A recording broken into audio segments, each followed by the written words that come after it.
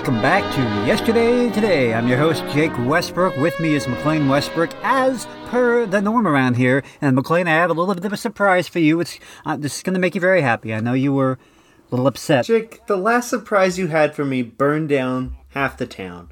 Exactly. So, this is related. Can we maybe take a you're going to do it again. Tempting, but no. So, yeah, the city's mad at us, mayor's mad at us. Well, they can't really prove it was us technically, but the point is, I am going to cover our backs, legally speaking, on this entire situation. I've hired us some legal counsel. Oh, you hired us a lawyer. Well, in point of fact, you really can't say the word lawyer. Not in reference to myself. You're not a lawyer, then.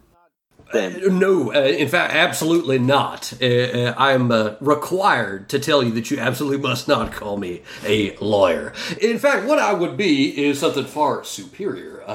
I'm an advisor, a free man of the land. McLean, this is William Beauregard Huckster IV. I think he likes to be called Slick Willie these days. There's 3 more William Beauregard Hucksters? Apparently, yes. So you remember when we were in Albuquerque and we saw that flyer that was tied to the telephone pole that looked like somebody had just drawn on it with crayon? Well, that was Slick Willie's, and I called him up just because I remembered I had that on me. I called him up, and he agreed to represent us in this situation. He goes by Slick Willie, doesn't he? Well, telephone poles are, in point of fact, a form of public property owned by free men on the land, so it's perfectly fine to attach all kinds of advertisements from them, hang your clothing from them to dry. You know, they got those nice little cables going across up there. And whatever the case, it led me to you, fine gentlemen, to support your efforts in a non-lawyer capacity. I understand there were some explosions at which you were near in the proximity, but had, of course, no real involvement with. Isn't that right now? Jake, I gotta be honest, I'm getting some vibes off this guy. Okay, we'll discuss. Look, we can discuss this. We got to get the show going first. The theme today, of course, is Down on the Farm. We're going to be presenting old-time radio shows about farm life. Farming the farm. I don't know much about farms, I'll be honest. I know cows are involved. Maybe you can learn. Now, the first show we have is an episode of Milton Berle's radio show. Yes, he did Radio 2. I know he's best known for his television work, and his radio series didn't last very long because he was, well, for whatever reason, he just never got very high ratings for it. I really like his radio show, but I don't know, that's just me. But anyway, this is Milton Berle and his salute to the American farmer. From Radio City in New York, here is the Milton Berle Show, with Bert Kelton, Jack Albertson, Arnold Stang, Mary Shipp, Frank Milano, Al Kelly, Jackson Beck, our singing star Dick Farney, the music of Ray Block and his orchestra, and yours truly, Frank Gallagher. Ladies and gentlemen, our program tonight salutes the American farmer. This year, for the first time, the state of Iowa has lost its championship as the world's biggest producer of corn. And here is the new champion, Milton Berle.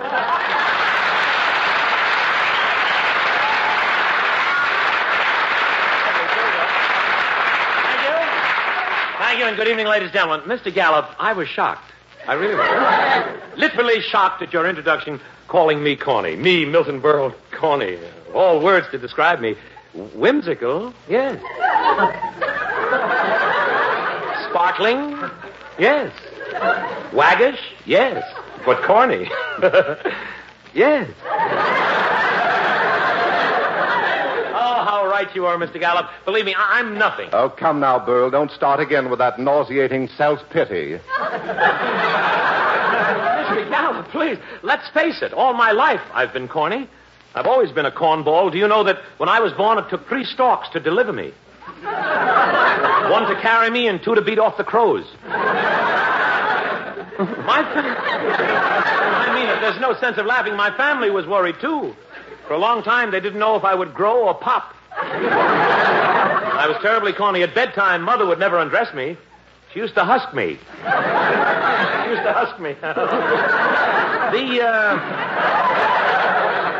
That's corny, but the story, Mr. Gallup, that is the story of my life. Warner Brothers wanted to make it into a musical. They were going to have Lassie play me.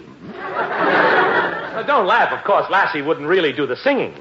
They were going to dub in the voice of Thunderhead. Well, what's the use? Oh, chin up, Berle. Stiff upper lip. stiff upper lip. What's going to keep the low one from sagging? No, Mr. Gallup, there is no use trying to cheer me up. Well, perhaps the story of my friend Tito Barini will inspire you. Tito Barini? A musician. Yes? His is the story of a man's fight against fate.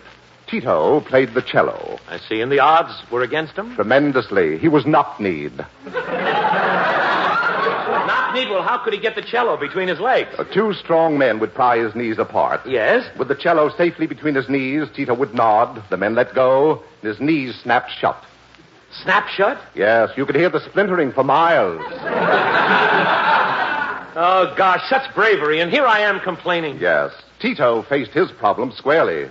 And you, Burl, should do what he did. What did he do? He shot himself. I should shoot myself? That's clever. But let's go on with the program. Maybe somebody in the audience will save me the trouble. Maybe somebody... You're awake, aren't you? You're asleep with the lights on. Ladies and gentlemen, tonight, our salute to the American farmer. At this time of the year, in the midst of the harvest, the American farmer pauses for a few days of fun. The county fair. Let us join him in his rejoicing as we too make the rounds of the county fair.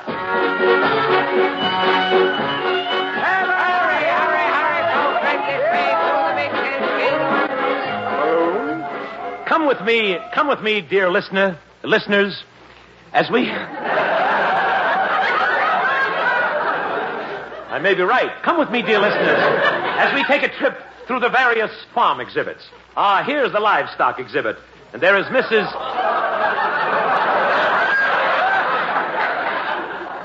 And there... Beautiful livestock, too. There is Mrs. E.T. Nielsen, whose pig just won the grand prize. Let us go over and visit with her while she is feeding her pig. Mrs. Nielsen. Mrs. Nielsen, you mind if we talk to you while you're feeding your pig? Not at all. My. Look at him eat. No wonder he won the ribbon. Mighty big pig, ain't he? 400 pounds, and he's still gaining. Wonderful, Mrs. Nielsen. I wonder if we could speak to your husband, Mr. Nielsen. Sure. Hey, Ed, someone wants to talk to you. Tell him I don't talk while I'm eating. Thank you, Mr. Nielsen. You were swill. Let us go on.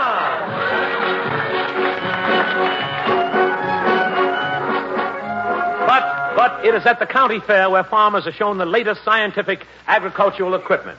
Here, we're just in time for the exhibit of the new milking machine. And now, gentlemen, this is the new Milkmore jet-propelled milking machine. First, let me demonstrate the old style of milking by hand. Easy there, bossy. No. And notice how slow this is.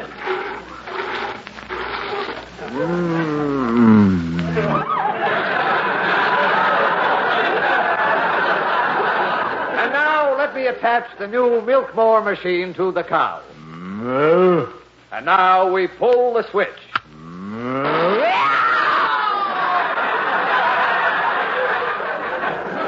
Thank you. You can just call me Milk and Burl. Thank you very much.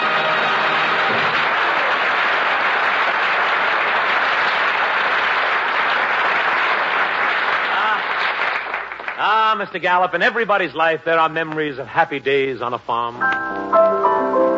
And also golden memories of a little country sweetheart shyly walking by your side as you sang. Down by the old mill stream, where I first met you, with your eyes so blue. Kind of low, isn't it? Tender memories of Cynthia. I remember when I first met you, Cynthia, down by the old mill stream. I could tell at a glance that you'd been through the mill.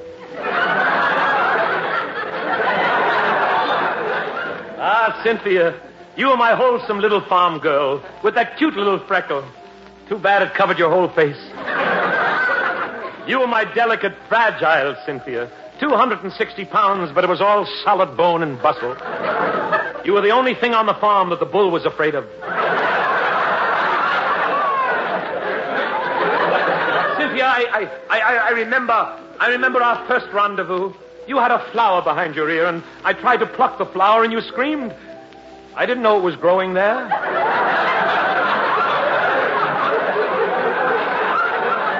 In my heart, I have a picture of you, Cynthia, walking off to the barn carrying those 2 big pails.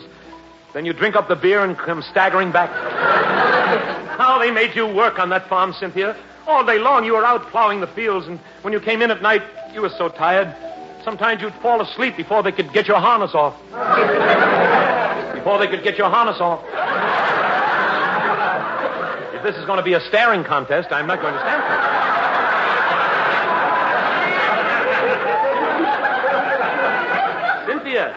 Cynthia, that we're not breaking this stuff in on you, you know. We've done this for years. Cynthia, it's the cute little things I remember about you, Cynthia. The way you used to stand out from all the others at the square dance. You were the biggest square at the dance, and you're embarrassed. Your little embarrassed laugh that day at the horse show when the judges tried to count your teeth. And then our wonderful rustic romance ended down by the old mill stream. You fell into the flour mill. And to this day, Cynthia, every time I open a loaf of bread, I look for you.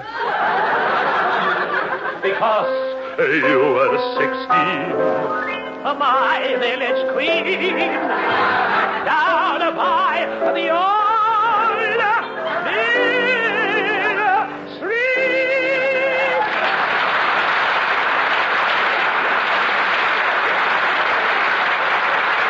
Now, please. Now, applause, please. If you liked it, just leave your name and address. I'll come to your house and do it for a small fee. And now, ladies and gentlemen, as a public service to the farmers whom we are honoring tonight, we have with us tonight, well, sort of a special occasion, Mr. J.J. Finster, one of the country's foremost agricultural experts, who, oh, that Lena the Hyena is writing this, I think. Agricultural experts who have some...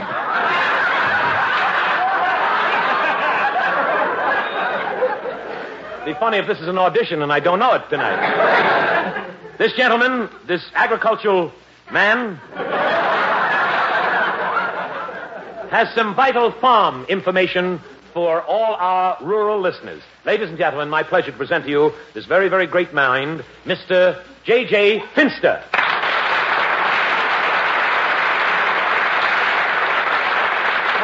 Thank you. I have some questions sent in by farm listeners, Mr. Finster. Go right ahead. A truck farmer from Maine asks, how do you go about getting the money under the farm subsidy plan? Farmers, here's what you do. Go to your nearest crime place, where you go over to the door which says, money for boss mates who have never been criminally with a scale. Now, you must realize that the only way to do is to fill out a certain part of your trade, and when the money comes to you, ask for Miss Corbett, who will give you a definite trade. And try and get it. Next question. Mr. Finster, an apple grower in Oregon writes, how can trees be protected against early frost? Why, it's as simple as A.B. spelling. Only last week, a farmer came into my office and said, Mr. Finster, I would like to plant some stide and sprinkle my crossbeds. He would like to plant some stide and sprinkle his crossbeds. Who wouldn't? I explained to him to strut out of train, take a little bit of a trade, and the grass will seed without the torch. And would you believe it? Today, that man is married to my sister. Mr. Finster, have you a word in conclusion to the farmers? Yes. Farmers, your government is behind everything you have prayed for all the time of your corn main. Don't wait until you are bandolated with a squib. Don't be a trailman. The seed of your grass has always been trailman. But we know it's a phrase. Don't let them point at you and say, look, there goes a flame of light of God. I say to you, like in the words of Joe Samuel Bates, who said, quote, the grace of time will never part with trade because he is there for toil. Unquote. Thank you very much.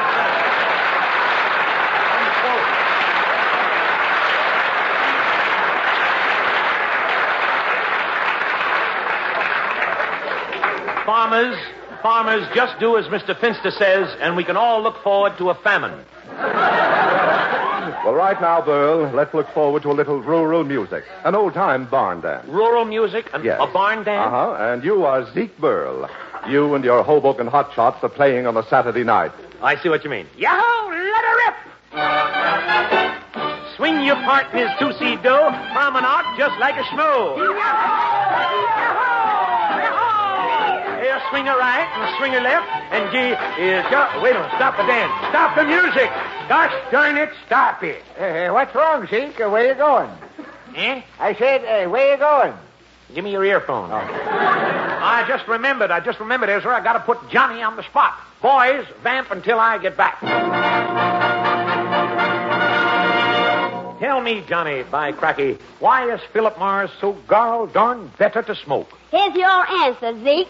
Zeke? It's because the Philip Morris smoker really gets what other smokers only hope to get. Right, Johnny. Philip Morris is the one leading cigarette with an exclusive difference in manufacture. The only leading cigarette scientifically proved far less irritating to the nose and throat. Remember, less irritation means more enjoyment. That's why the Philip Morris smoker really gets what other smokers only hope to get. Better taste, finer flavor, perfect smoking pleasure. You make a heap of sense there, stranger, but by cracky, doesn't every smoker know that? By cracky? Cracky, by cracky. I'm going to keep telling that till I get a laugh. By cracky, by. No, if every smoker knew what Philip Morris smokers know, they'd all change to Philip Morris, America's finest cigarette. For perfect smoking pleasure, try a pack of Philip Morris today.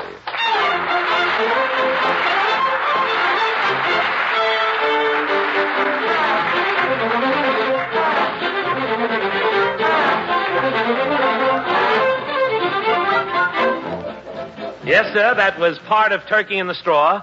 Sounded like the turkey played by Ray Block and the Philip Morris Orchestra. Ray, what you played of it was wonderful. You really have a great ear for music. I don't know what the other one's for. I guess it's for Petrillo. And now, that's a local joke. Local 802. As we continue... Made that up, too. Throw it out, too. And now, as we continue our salute tonight to the farmer as we present... Farmers Forum tonight. The question, can Maxie Rosenblum's ears solve the cauliflower shortage? Thank you, Mr. Gallup. And now questions from the floor. First, this gentleman in the third row carving his initials in the man in front of him. You, young man, you have a question? Yes. Mr. Burl, for years I've heard nothing but stories about a traveling salesman and a farmer's daughter. Yes? Just once I'd like to see a traveling saleswoman. Why? I'm a farmer's son. Next, this young man in the wet bathing suit and goose pimples. Young man, what is your name? My name is Elsie. Elsie? Don't confuse me with Elsie the cow. Oh, no, I won't. I'm not a cow. No. Take a good look. I know, but why do you call yourself Elsie? Well, I took an animal's name rather than keep the name I had before. Let's see. What was your name before? Milton. All right, Elsie, you have a question concerning farmers. Why should I talk about the farmers? I got nothing against them. Yeah, you ought to be tonight... proud of the American farmer instead of tearing them down. But that's not... What, are you trying to start something against the farmers? No, I just... What's the matter? The farmers don't do enough for you, Yes, maybe. they do, but I... Who gives you the bread to stuff your big fat bread basket? The American farmer. Wait a minute, I'm trying Who delivers the cheese every morning? The American farmer. I know what you're... When you're still sleeping, who's already hitching up his jackass? The American farmer. God, shut up, you big farmer. Please. Please, let's not be carried away by this man. Now, young man, if you have a question, let's have it. Okay. Do you like me with my hair up? Now, please, that's enough. Let's hear from the ladies now. You, madam, in the aisle, folding diapers. What is your name, sir? Tallulah Feeney, I'm a homemaker. Young lady, you are a homemaker, and you have a question? Yeah, how can I stop my husband's latest hobby, raising chickens? He's sure smelling up the house. Your husband raises chickens? Yesterday he accidentally sat down on a nest full of eggs. He sat down on a nest full of eggs. He broke them? He hatched them. No kidding. Ever since then, the rooster's been giving him the eye. Oh, Naturally. He got his own theories. You know what he feeds them chickens? What? Herring. He feeds the chickens herring? Why? He wants the eggs shouldn't need any salt. I understand. You should see the way he cleans the chicken. It's amazing. What's amazing about cleaning a chicken? In the bathtub? Wait a minute. He gives a chicken in a bath in the tub? So it shouldn't be a total loss. He takes one at the same time. Mrs. Speedy, your husband gets in the bathtub with a chicken? He washes himself first. What do you think, he's a slob or something? Oh, well, that's different. This morning I seen one of them chickens out in the yard pulling on a worm. It was disgusting. Oh, what's disgusting about a chicken pulling a worm? My husband was pulling from the other end. Oh, thank you very much, Mrs. Speedy. Thank you.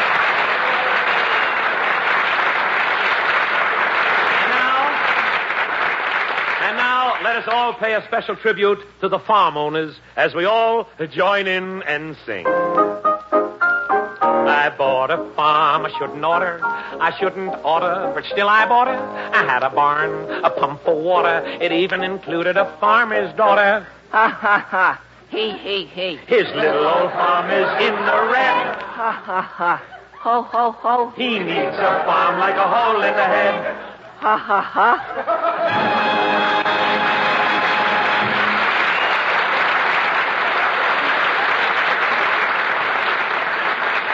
And here, ladies and gentlemen, here's our young singing star, Dick Farney, to sing. I wish I didn't love you so. My love for you should have faded long ago.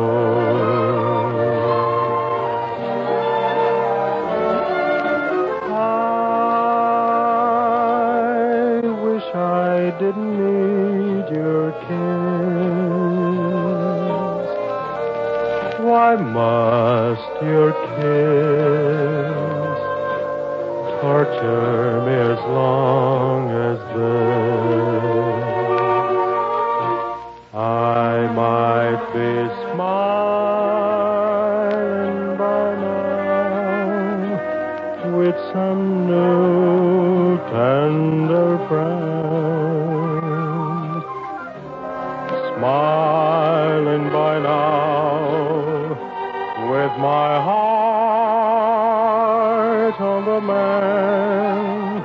But when I try, something in the heart says no. You're still there. I wish I didn't love you so. I might be smiling by now with some new tender friend. Smiling by now with my heart on the mend. But when I try, something in that heart says no. You're still there. I wish I didn't love you so.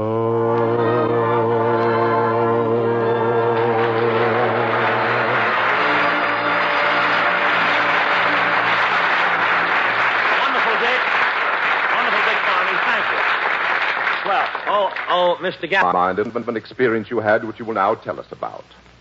Yes. That's right. Do you mind? Not at all. If you'd rather I didn't. Oh, please do. It's awfully decent of you. Don't mention it. I won't. Thanks. Thanks. That was fun. Let's try it again. This time you take the homage. But no kidding, Mr. Gallup. This experience that my family and I had all started one night last week. Junior, my wife, we were all in the living room, and I'll never forget. Milton, it's midnight. Come to bed. Okay. Junior, put down that Esquire. Time to go to bed. You're kidding. I said, Junior, go to bed. Bed. All day I'm on that couch at the psychiatrist. All night I'm in bed. My back is nothing but calluses. Well, if you'd stop going around biting mailmen, we wouldn't have to send you to a psychiatrist. If I can't fight mailmen, what's there to live for? You win. Milton, it's late. Okay. Turn out the light. What is it? Somebody at this hour. Come in. Special delivery package from Milton Berle. Sign here. There. Just put it down on the floor. Thank you. Okay. Boy, that's a big box. I wonder what's in it. Maybe Uncle Julius sent us another cheese. No, Junior. Look at the air holes in the box. Maybe it's Uncle Julius. Quiet. I'll turn it over. Help! It's a wolf! Run for your life! Milton, get down off that chair. It's just a chicken. Oh, a chicken? Yeah, Pop. You know, those things you used to clean before you got in a radio. Quiet. Oh, there's a note on the box, Milton. Why, it's from Phil Baker. Phil Baker? Yes, he sent us the chicken. It's from his chicken ranch in San Fernando Valley, California. Darling, all the way from California. Say, what a break. We'll have free eggs every day. Why don't you put it on your program, Pop? Make it a contest. Which one of you can lay them faster? Always with the wisecracks. Regular Henny Youngman. Now, you be a good boy, Junior. Take the chicken out the backyard. Okay. Junior, not by the neck. Let go. Come on, let's go to bed. All right, come on.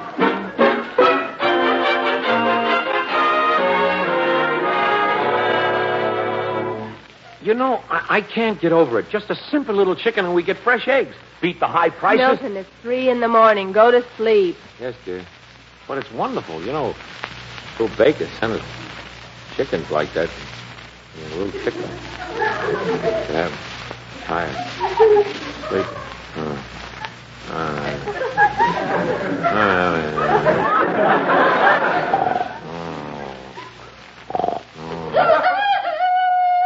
What's that? Help! Run! It's another Pearl Harbor.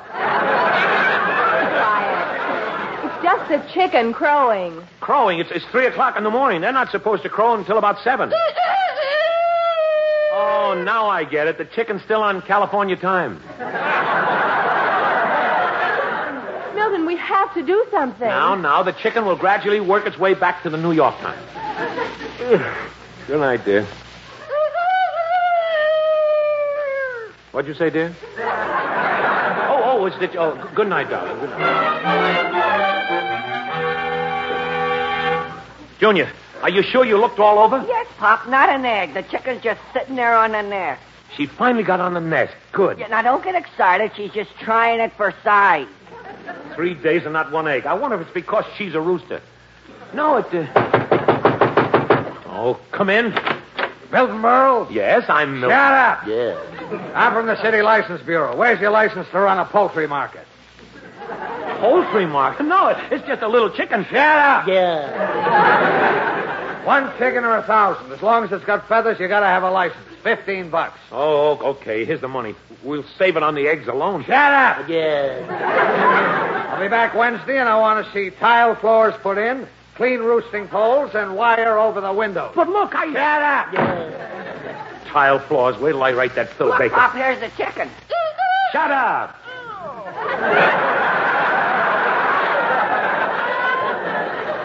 What did I get myself into?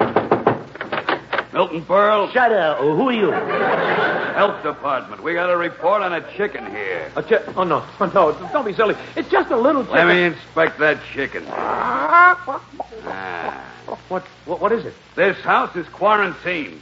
Quarantine? The chicken has the pip. The pip? The pip. The pip.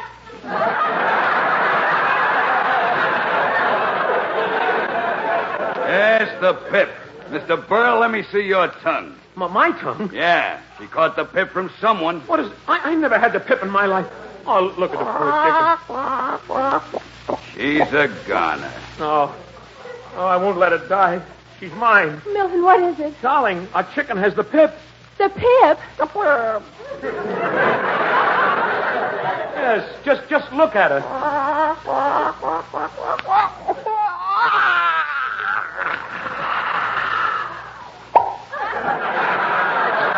No, she's dead. Our chicken is dead. No. Poor chicken, Oh, this is awful. Look, dear. Look, Junior is crying. Junior, you love the chicken, too. Who loved it? Then why are you crying? Because I know what part I'll get tonight for dinner. Oh, I see.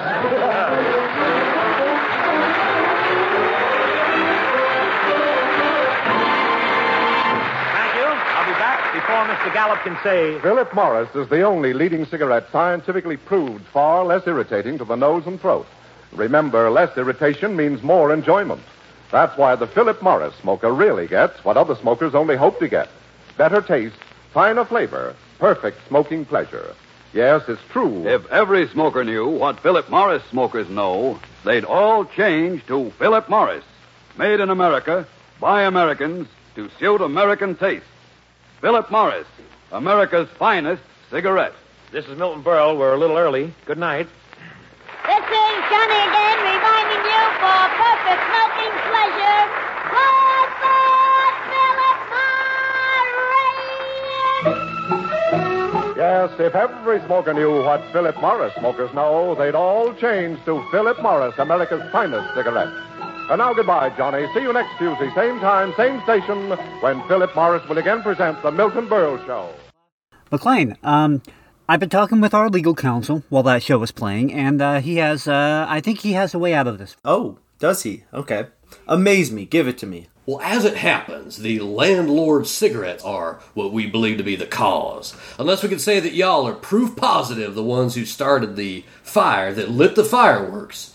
Y'all ain't to blame. Yeah, exactly. It's like you leave a loaded gun lying around. You're not responsible for what happens when somebody walks along and pulls the trigger, right? Your finger squeezed it. It ain't your fault. Yeah, you can blame whatever caused the finger to squeeze the trigger, because the finger being on the trigger, well, I'm getting a little confused, actually. Guys, I don't think this is the best angle to approach it from. I think we might want to find something else here. I don't think that's going to quite fly. All right, well, we can discuss this further. All right, this next show is called Granby's Green Acres. Now, I don't know a lot about this show. In fact, John Dunning's Encyclopedia of Old-Time Radio, all it says is that the main characters were played by Gil Gordon, B. Benadera. They were an ex-bank teller and wife who moved to the country to become farmers. They grew out of characters played by the two on My Favorite Husband, the Lucille Ball series, which later was like the inspiration for I Love Lucy. The names were changed, but the basic characters remained the same.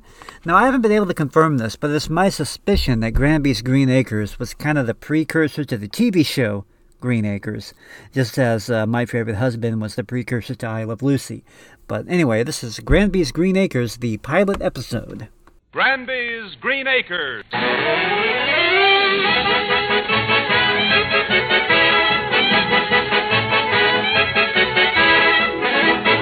Starring Gale Gordon as John Granby.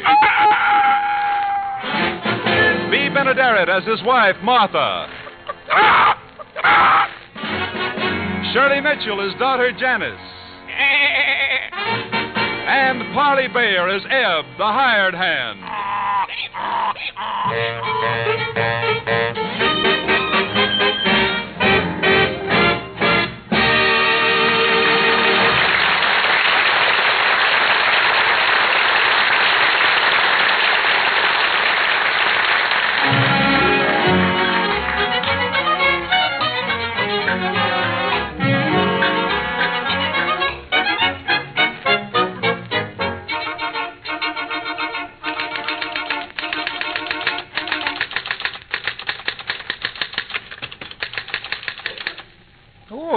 Hello there. Well, I didn't see you for a minute.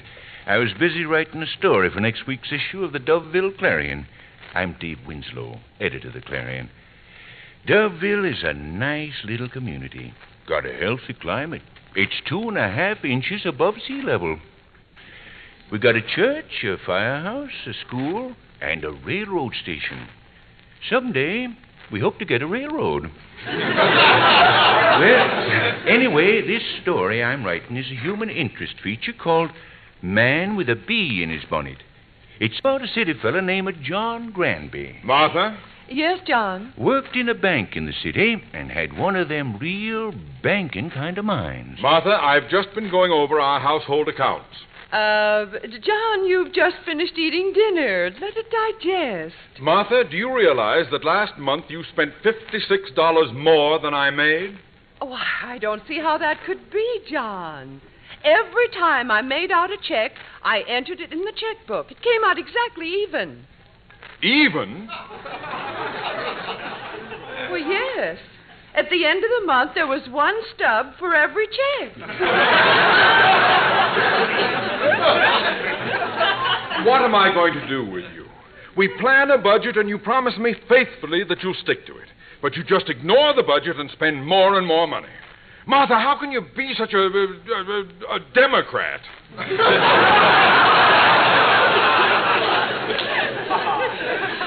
John, I do my best, but prices are so high. Martha, let's face it. The price of food wouldn't be any problem to us if we'd done what I wanted to do 5 years ago and bought a farm. Why, now we'd be getting all our food for nothing. John Granby, I can't understand you.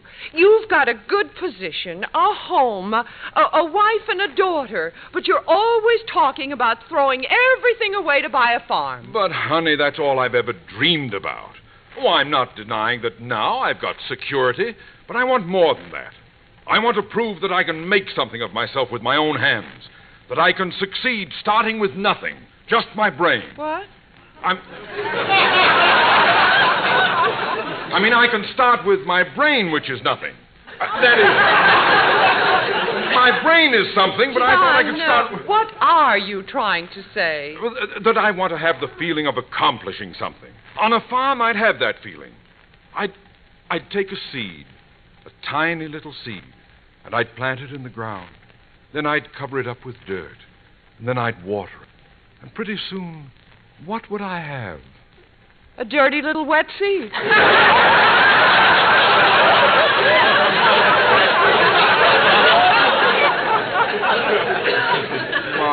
Martha, don't you understand? A farm would give me independence. If I need an apple, I can pick it. Or if I want a potato, I can dig it. Or if I want an egg... You can lay it. I can lay it.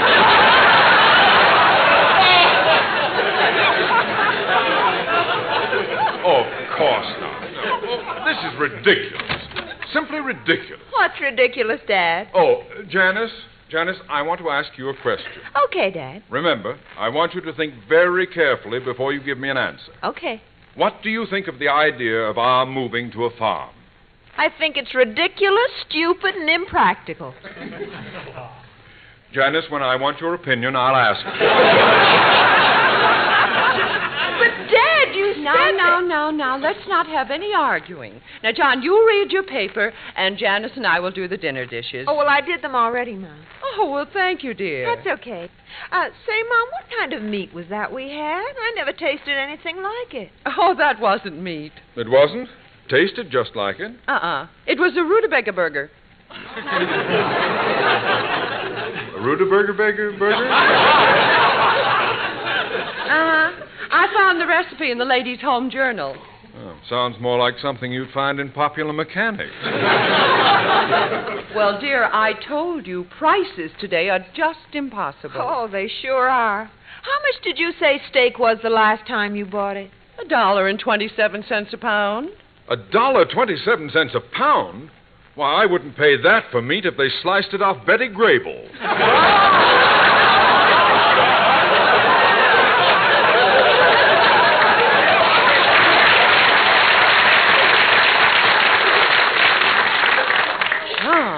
Well, prices like that are just ridiculous. Well, if you think that's ridiculous, butter is 93 cents a pound. Sometimes it's been $1. Oh, I can't believe it. After all, what is butter? Just milk that's been pushed too far?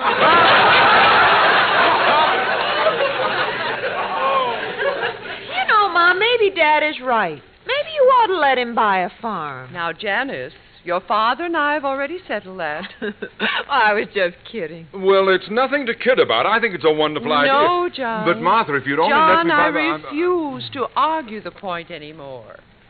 if you feel that you've got to plant something, buy yourself a flower pot. A power flood? A flower pot? I'm talking about something bigger. To buy a window box. A window box? Well, what's so funny? I thought you were going to say window walks. Why should I say window walks? Well, you said power floss. Oh, well, that was a mistake. Now, where was I? Where was I? Talking about a window box. Oh, yes. Well, maybe I will buy a window box. Oh, well, all right. I'll show you that even when it comes to small-scale cultivation, you can save money. Now, that ought to convince you. John, you've been talking this way for years. What is it that makes you so anxious to be a farmer? Oh, I don't know. I guess that it's just like they say. When you gotta grow, you gotta grow.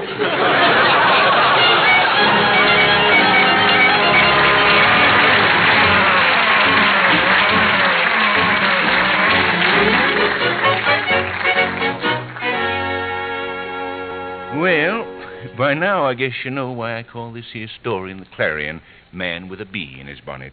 Mr. Granby is the bee, and the bee he's got is the farming bee. The only trouble was that every time he tried to stick his head out of the hive, Mrs. Granby sprayed him with DDT. Of course, that didn't kill the bee. It just took a little of the buzz out of his stinger. A window box ain't a farm, but then half a loaf is better than none. Good day, sir. What can I do for you? Do you carry window boxes? Well, certainly. If they're not too heavy.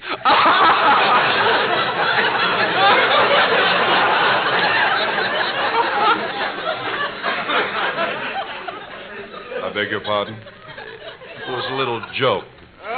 Yes, sir, we have about as fine an assortment of window boxes as you'll find in any garden supply store in the city. Good. I'll take one. All right. Now, will there be anything else?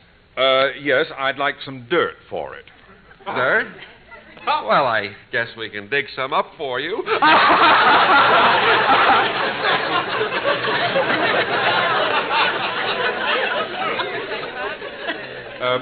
What kind do you have? Well, it's brown.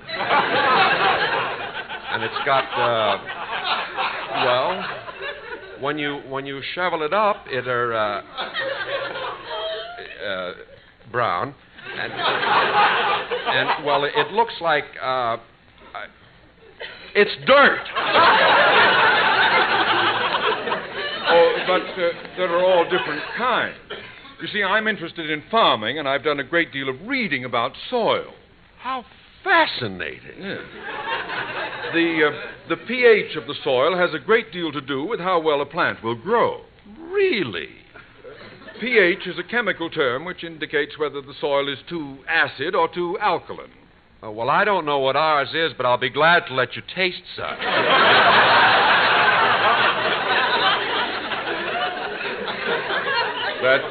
That won't be necessary.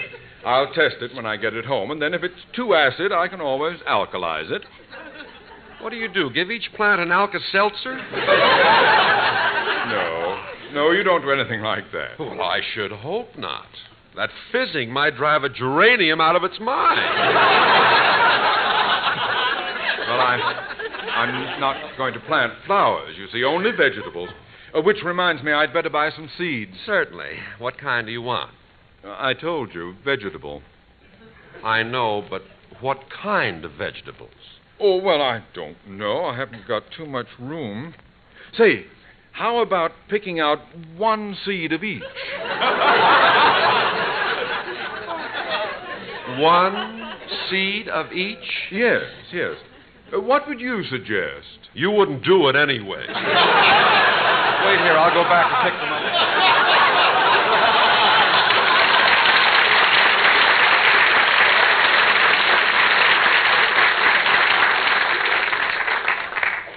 Well, sir, Mr. Granby took his window box home and went to work planting his midget garden. About 2 months later... Say, Mom, it's getting late. Aren't you going to cook dinner tonight? No, dear, your father's cooking it. Dad? Oh, I hope we survive. No! I hope he survives. That's about the 5th time he's burned himself. What's the occasion? It's harvest time. Your father picked all the vegetables in his window box today, and he insisted on cooking them himself. Oh, no! Come and get it. We're coming, dear. Come along, Janice. All right. Well, it's all finished. Now, sit down. Yeah. Thank you, dear. Would you like me to serve? No, I'll do it in a moment. But first, I want to point something out. These 2 casseroles contain the results of my first vegetable crop. The total cost was approximately 4 cents a pound, which is 10 cents cheaper than they can be bought in any market. I hope I've proved my point. Well, you certainly have, dear. Good for you, Dad. Thank you. Now, Martha, if you'll pass your plates, I'll begin serving. Oh, here they are, John. There's Janice's. Thank you. Yours, dear. Thank you. Now, mine. There. I hope you two feel as good about this as I do, because it kind of makes us all members of the farming fraternity. This is the kind of meal that millions of farm families sit down to every night. I can't believe it. You can't believe what? That so many people can live on 2 peas and a string bean.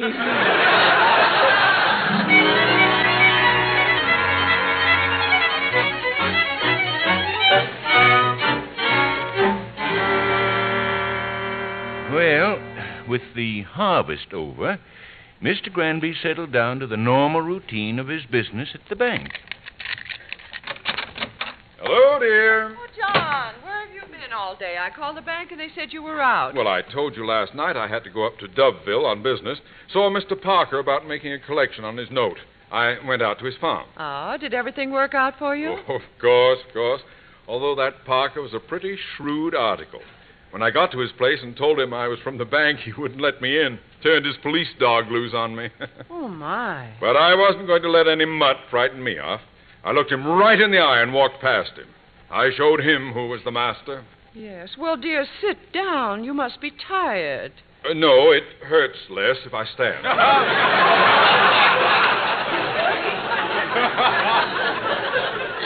Well, I finally got Parker to let me in the house. I didn't waste any time. Parker, I said to him, you owe the City National Bank some money, and unless you pay, we're going to take over your farm. He finally saw the light. And he paid you the money? No, I bought the farm.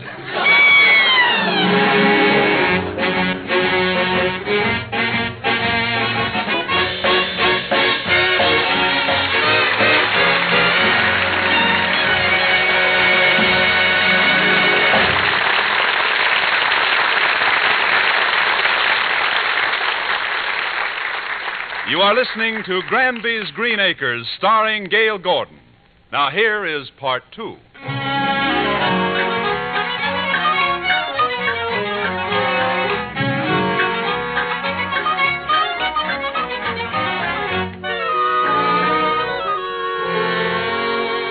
Well, Mr. Granby finally did it.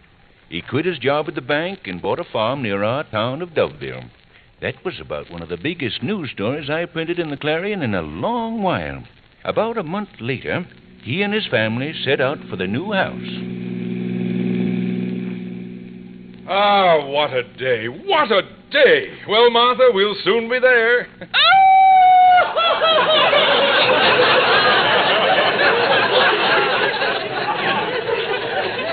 Will you please stop that crying? You've been doing it ever since we left. Oh, now, Dad, don't nag Mom. She feels terrible.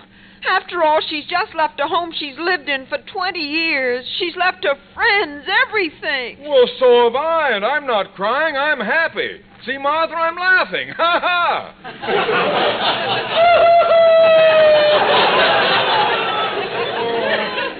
Goodness sake. Oh, Dad, how could you do a thing like this? How could I do a thing like this? You and your mother talked me into it. Prices are too high, you said. On a farm, we'd get free butter and vegetables, you said. Dad, we didn't mean you had to run right out and buy a farm. Why, you never even let Mother or me see it. Well, I wanted it to be a surprise. Oh, some surprise. How do we know what kind of a place you bought? Why, it might even be like this one we're coming through down the road. Look at that old broken-down house. It's overrun with weeds. The barn is sagging. It needs paint. And look at that...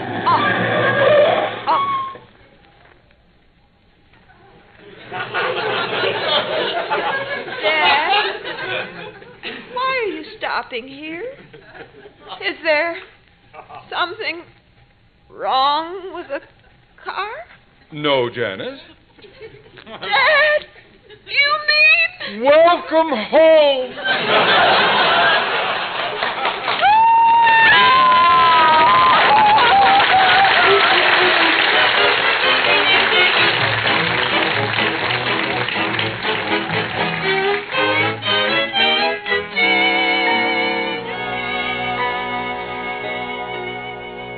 Now, just let me unlock the front door.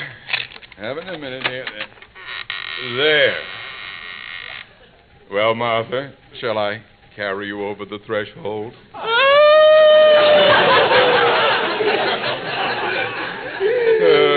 That's funny. She did the same thing on our honeymoon. Look, Martha. Cheer up. It's going to be all right. Now, come on, let's have a smile. That's it. Now, let me get my handkerchief and wipe away those tears. There we are. Now blow. Martha! Oh, that was just the bus going down the road.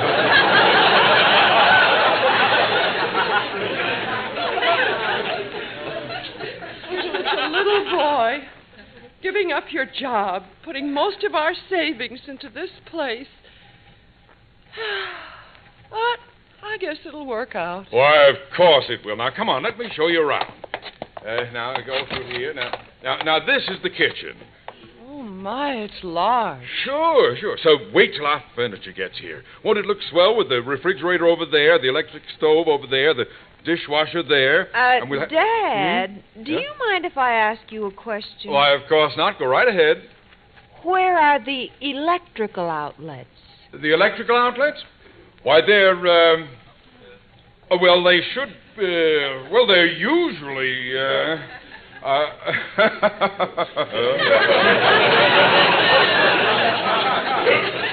John, there aren't any outlets. And I don't see any lights either. No electricity? What preposterous. How did Mr. Parker shave? Dad, this may come as a surprise to you, but there are a lot of homes in this country that don't have electricity. Well, what about Hoover Dam? And vice versa.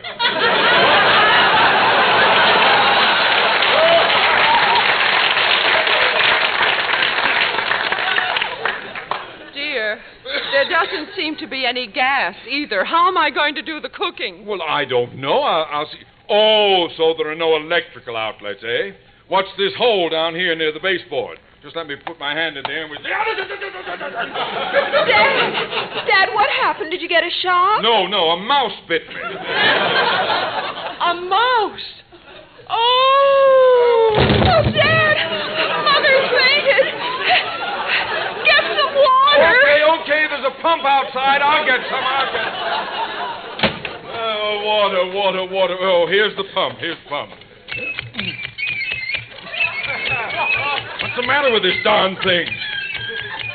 Hello? Need some help? No. Appears to me like you do. Will you please leave me alone? My wife has fainted. I need some water. You ain't going to get any from that pump. Why not? She needs priming. Well, what do I prime it with? Water. How can I prime it with water if I haven't got any water? Get some.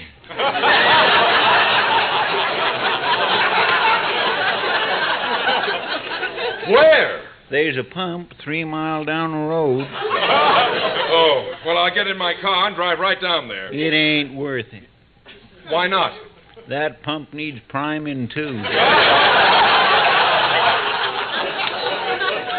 Well, where can I get the water to prime that pump to get the water to prime this pump?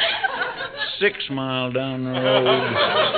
Are you sure that pump doesn't need priming, too? Yeah. What makes you so positive? It's a well.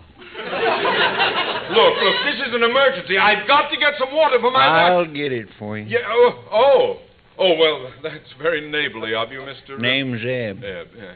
Used to work on this place for old man Parker. You need a hard hand? No, I don't, no. Okay, I'll get the water anyway. Well, thanks. I'll appreciate... Dad, Mother's come too. Oh, thank goodness. I'd better go in and see her. Well, I don't think I would just now.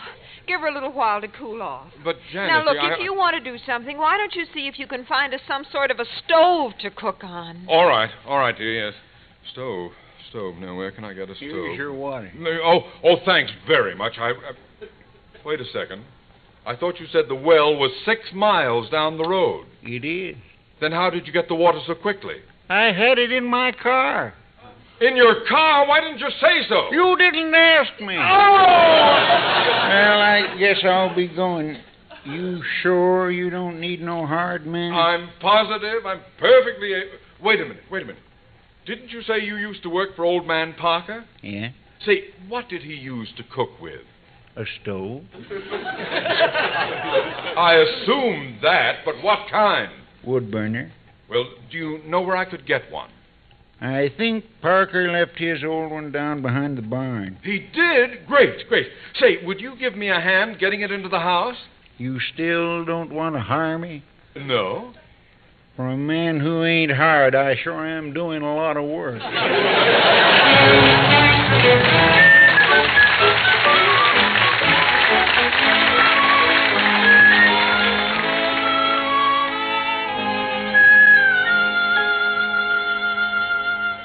And so Mr. Granby settled down into the routine of farm life.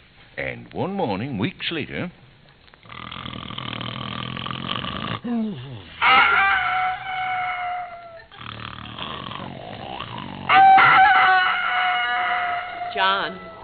John, wake up. What's the matter? The rooster is crowing. Well, turn it off. John, will you please get up? It's 4:30. 4:30? What's the matter with you, Martha? I don't have to get to the bank till 9. You don't work in a bank anymore. You own a farm, remember? Now get up. All right. Oh, I could have slept if it hadn't been for that darn rooster. Shut up!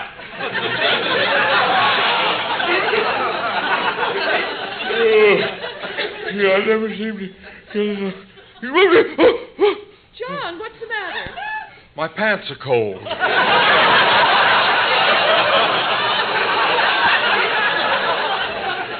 Will you please get a move on? Eb is waiting for you to help him with the milking. Oh, that Eb is some hired man. I hired him to help me, and I end up helping him.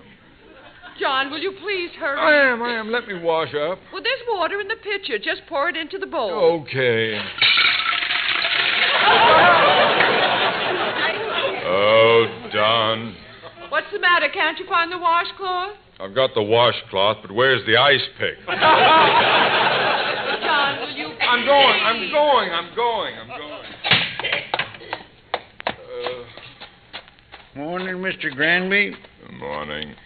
Sleep well? What I did of it, yes. Come on, Eb, let's get going.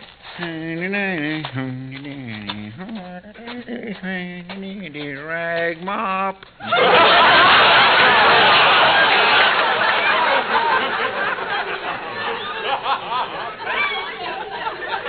Eb, you have to be so cheerful. Well, I feel good. It's going to be a beautiful day. How can you tell? The moon is still out. Oh, here's the barn.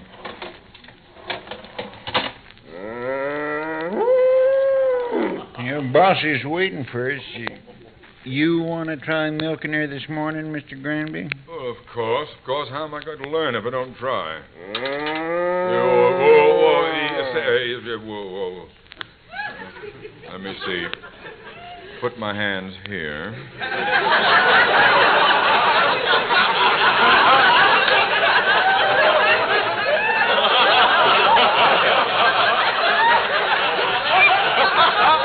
A little further forward. I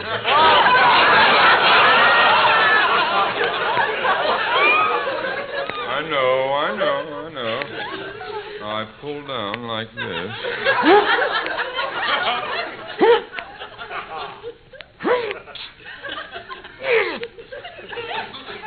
She's empty.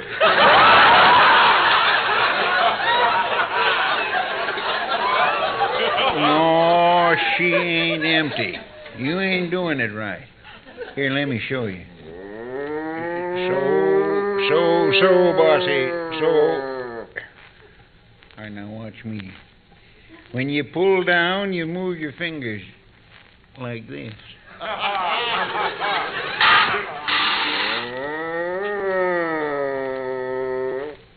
See? Show off.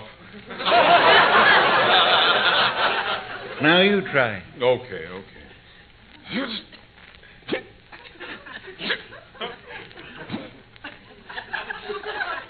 I don't think she likes me. Of course she does. Now just keep at it. All right.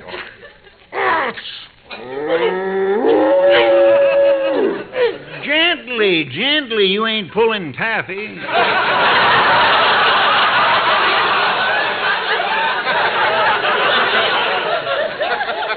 I'm being as gentle as I can. Whoa! Go on, try her again. Yeah. There. Well, I guess I'm getting the hang of it. You get it, Em? I'm milking the cow, and I said I'm getting the hang of it. Just keep milking. Oh, all right.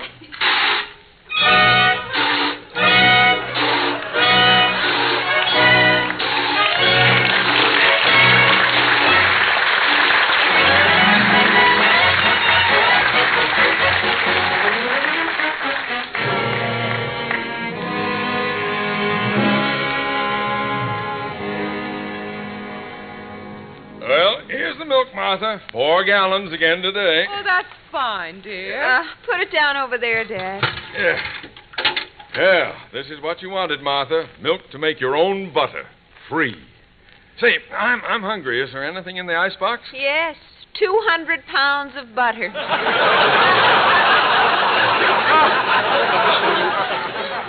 What? Dad, can't you sell this milk somewhere? Well, I've tried to, but the dairy won't buy milk from you unless you have a special kind of cow bond. And that costs $8,000. Oh, dear. Dad, Mother and I have been talking, and we think you should put this place up for sale. You're not serious. Well, Dad, you're just not cut out to be a farmer. But I haven't had a real chance to try it. I haven't even planted a crop yet. Dad, look, I've been talking to Eb. He says the land on this farm has been overworked. The soil needs care. It'll take too much time and money. Oh, what does Eb know about farming? Well, he's lived on one all his life. Yeah? Well, I've got booklets from the Department of Agriculture. Now, look. I'll make you a sporting proposition. You say nothing can grow on this farm. Well, I'll bet you that I can plant a crop and harvest it. If that fails, I'm willing to admit that I was wrong and sell it. Oh, Dad, you're just Now, wait a moment, Janice. I'll take that bet, John. But, Mother... Janice, it's what your father wants. But, Mom, you... Janice, I'm surprised at you. Has your father ever let us down? Well, no, Of course he hasn't.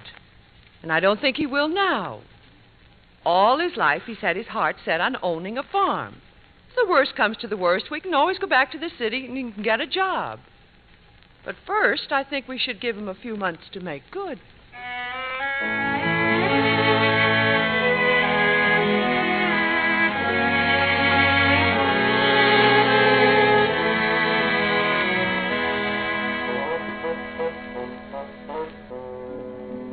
so Mr. Granby went to work to prove to his wife and daughter that he could make a go of the farm.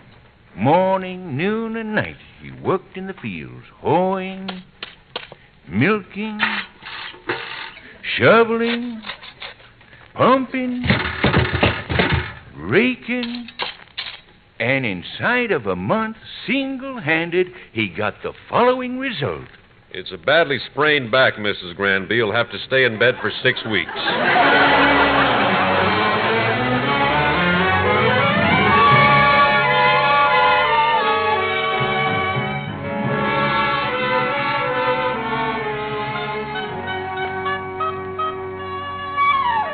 Poor Mr. Granby.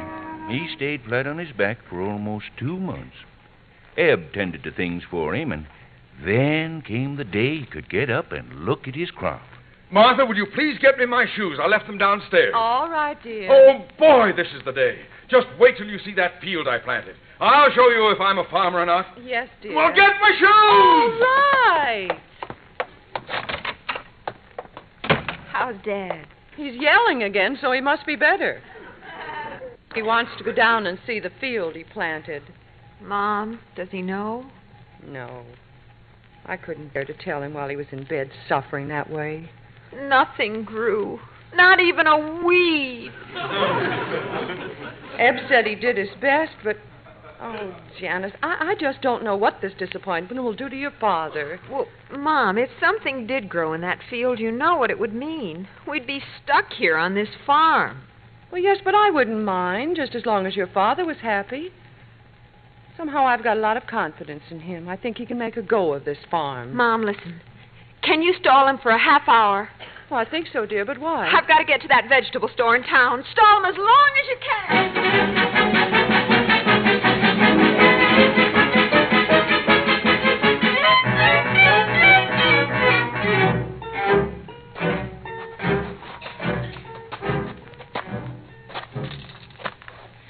Martha, can't you walk any faster? Oh, yes, dear, but I'm worried about your back. Well, never mind my back. If I didn't know you better, I'd think you were trying to stall. Why, John, why should I do that? I don't know. Where's Janice? Well, I think she went down to the field to meet us. Oh, yes, there she is. Janice! Hello. Dad, I came down Janice, will you get out of my way? I can't... Martha, look! There are things growing. Growing things. They're growing. Growing things. They're growing. Yes, dear. And you two said that this land wasn't any good. But I told you I'd make things grow. I told you. Oh, you sure did, yes, Dad. just look at that field. Little green things sticking their heads above the ground. I've got to pick one. Oh, John, be careful of your back. Look, Martha, a carrot. It's amazing. Simply amazing. But why is it amazing? You planted a seed, covered it with dirt, watered it, and pretty soon, what do you get? A carrot. Well, that's what's so amazing about it. This is where I planted tomatoes.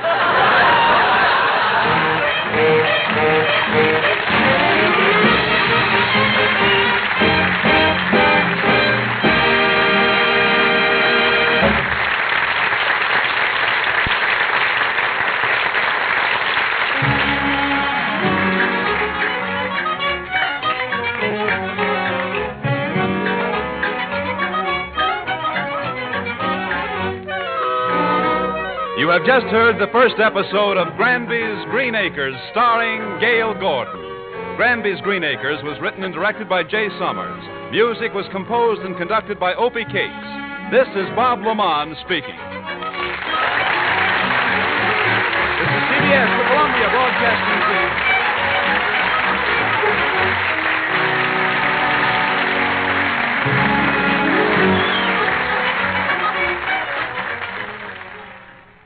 All right, welcome back. That was Granby's Green Acres. And Slick Willie, I have a question for you. So, I was out in the parking lot to get something from my car, and I looked over at your car, and I noticed you didn't have license plates on your car. Absolutely not. I mean, you had a little cardboard sign in the back window. Well, the cardboard sign is in addition to the other postmarked tabulations that I place across the rear view window. You don't want your rear window visible at all. And in fact, you'll also notice I rip off the side windows as well. By looking behind you, you acknowledge that the state exists, which you must not do. By recognizing the existence of the state, you make yourself subject to its illegal powers. Now, what you really need to keep in mind is that America never really left the nation of Belgium and is, in fact, still a protectorate of Belgium. And when you get into ocean law... Yes, sorry. Willie. Yes. When I initially contacted you about representing us legally speaking... Yes. I mean, let's just say you're saying a lot of words right now, and none of those words are really... inspiring confidence in me that... Well, no, this is natural law. And when you're brought before the citizens' court of free men of the land, that's when, these words are going to come into handy.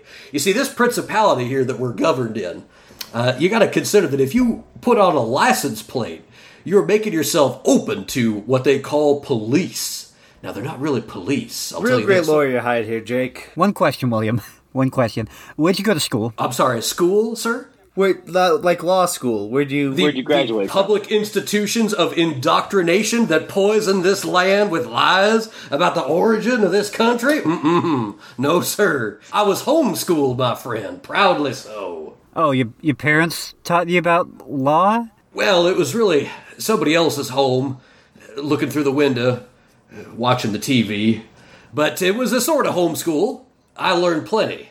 All right, I would love to hear more about your history. But we got to go to the next show. I would not, actually. I'm actually quite curious now as to where this wealth of knowledge came from. Anyway, we have an episode of Lux Radio Theater in which they dramatize the Fred MacMurray movie The Egg and I, which is notable as being the first appearance of the characters of Ma and Pa Kettle.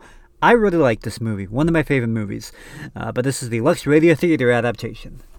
Lux presents Hollywood.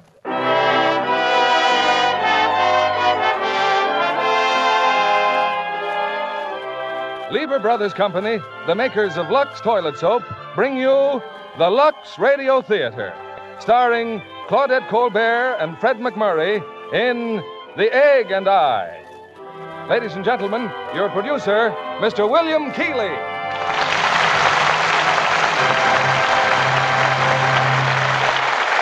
Greetings from Hollywood, ladies and gentlemen. How would you like to run a chicken farm, Get away from it all. Enjoy the peace and quiet of the country. Relax and let the chickens do all the work. Ah, blissful, meditative life. You don't believe it? Well, now, let's have a look at a charming young couple who tried it, and as a result, hatched a best-selling novel called The Egg and I, from which came Universal International's screen hit of the same name, starring Claudette Colbert and Fred MacMurray. We're lucky to have Claudette and Fred here tonight to repeat their hit performances.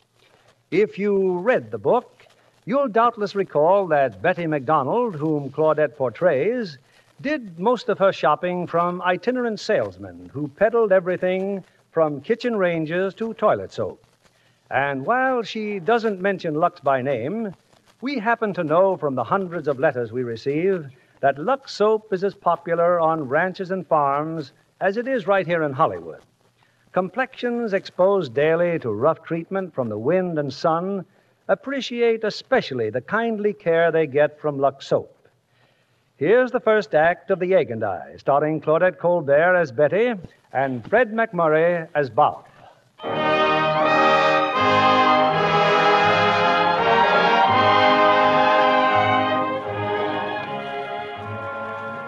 A few months after the war was over, a young man named Bob came home to Seattle, married a girl named Betty, and swept her off on a honeymoon. Now, on their first night as man and wife... Betty.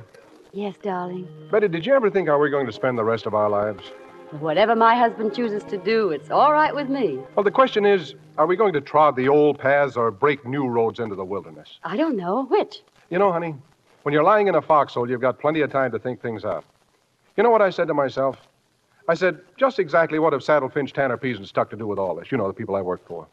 Do you know what the answer was? Uh-uh. Nothing. Absolutely nothing. And that's why I'm not going back to saddle, pinch, tanner, peas, and stuck. You aren't? I am not. Betty, you know what a fella thinks about when he's lying out there in the mud with the shells bursting all around him? I'd be thinking about you. He thinks about the things that really count, like love and food and babies and things growing up out of the ground. He thinks about cows and horses. And do you know what I dreamt about most, Betty? Tell me, darling. Chickens. Chickens? Just you and me and thousands of chickens, every one of them laying eggs all day long. Well, what on earth would we do with that many eggs? Well, we'd sell them, of course. Darling, I've bought a chicken farm. It's way up in the mountains, miles from everywhere. 40 beautiful, fertile acres. Oh, well, that sounds fine. We'll go there every weekend, Weekend? Honey, we're going to live there all the time. We're going to raise chickens. We are? You bet we are. Oh. And I bought a truck, honey. We can take all our things and still have plenty of room for the cow. Cow? Sure, and a goat, too, and maybe a couple of sheep. We'll leave for the mountains day after tomorrow. Oh, Betty, I just knew you'd be crazy about the idea. Yes, crazy.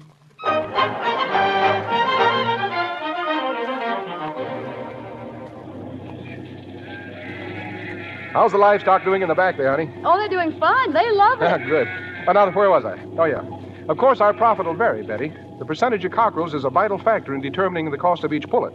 So you've got to keep watching for those little combs to break out of the shells. Oh, we'll watch all right, won't we? I'll say we will. Then you separate them, fatten them up, dress them, and off to market they go. Say, what do you think of this scenery, Betty? Just look over there. Just look. Oh, Bob, my hat! It flew into the back of the truck. Oh, it's my new hat. Oh, well, we'll get it later. Well, the goat's eating it. Don't worry, honey. It won't hurt him.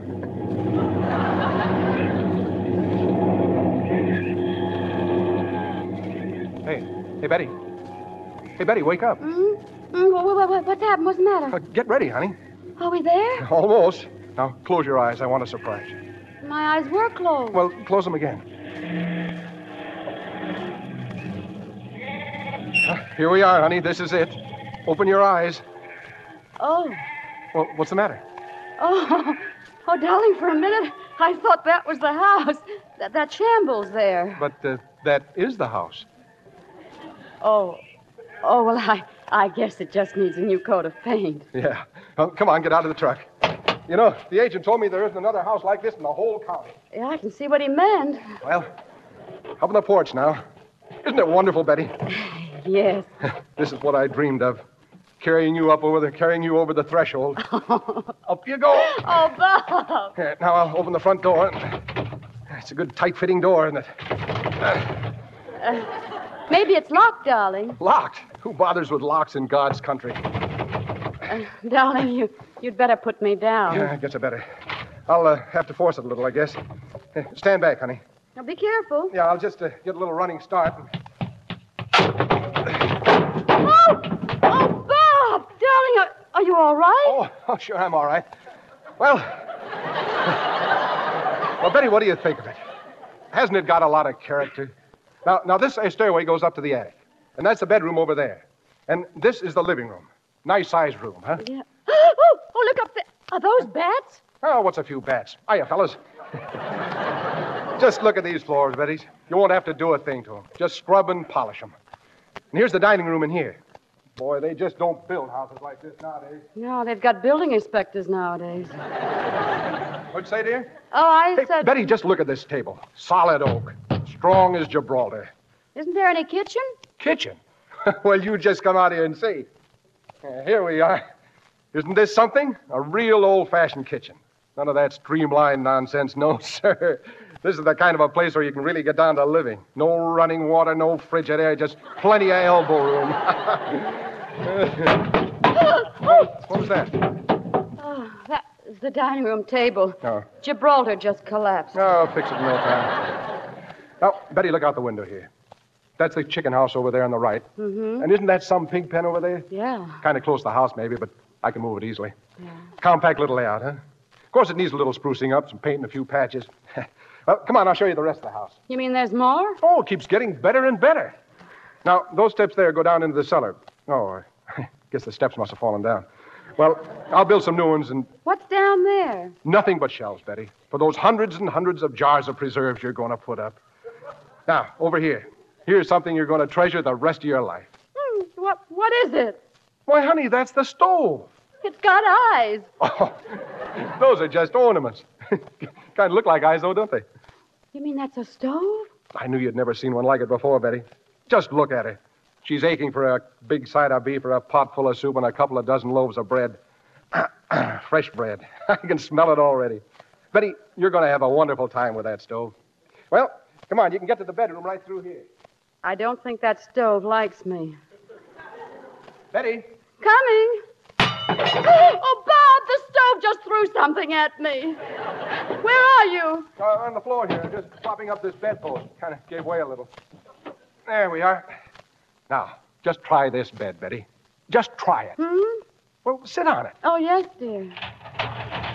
Isn't this a wonderful old piece? It's kind of noisy, don't you think? Move over, honey. Well, do I deserve a kiss for snapping this place up, or don't I? Oh, of course, darling. Isn't this the life, Betty? Guess so, once you get used to it. I knew you'd be surprised. Yeah. Oh, say something just hit me on the nose. Huh? Well, what do you know? It's raining. What do you know? Right through the roof.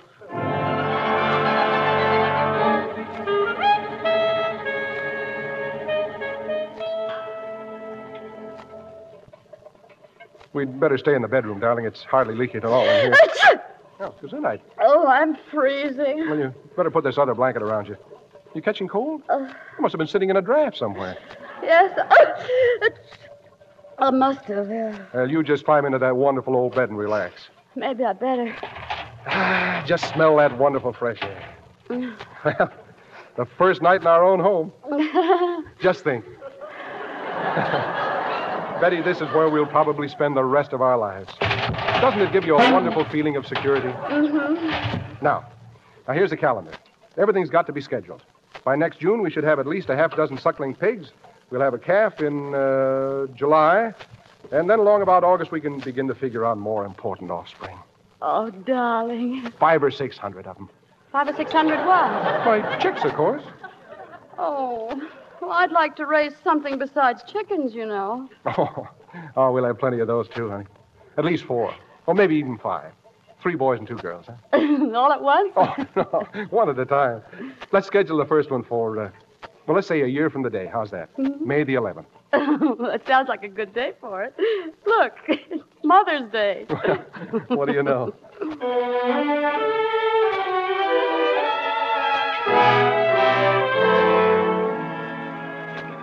Betty. Hey, Betty, come on, wake up. Hey, you going to lie there in bed forever? Come on, get out of there. Yes, darling. Pull up the shades, will you? Huh? What shades? Oh, it's still night out. Night? What do you mean night? It's 4:30. Half the morning's gone. I just let you loll in bed because it's your first day, but from now on, you'll have to be up at 4 o'clock every morning sharp. Oh. Now, come on, roll out, honey. I've got breakfast all ready. Bob, where are you? Up here on the roof. I fixed the front door and the table. Now I've got the roof half. Oh, Bob, your foot. Where's your foot? Oh, there it is. Where? It's just above me through the porch. Oh, defective shingle, I guess.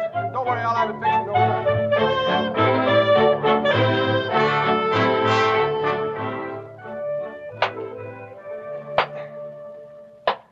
What are you doing, darling? I'm cutting down a tree. Well, whatever for. It's a lovely tree. Well, it's too close to the chicken house. Oh, don't you think it's kind of awful to cut down a tree? Now, look, Betty. We're not running a park here, you know. Now, stand back so the chips don't fly on your face. Say, isn't it going to crash down on the chicken house? No, it's not going to crash down on the chicken house. Well, it looks like it to me. Look, darling, you take care of the kitchen, and I'll take care of the tree. What do you say? All right, but, well, I just thought, that's all. Honey, it so happens that I spent a whole summer in a logging camp once. I've watched experts fell tree after tree. Well, just the same. Look, dear, this isn't guesswork. It's a matter of science. It's a question of leverages, weights, and balance, which I have worked out to the nth degree. Now, the tree isn't going to fall on the chicken house. It's going to fall right over there. If you don't believe me, just watch and see. Okay. Here it comes, Bob. Stand back, honey. Himba! Bob! Bob, it's swaying in the wrong direction. What do you mean it's... What? No! No! Oh, no! It's not supposed to...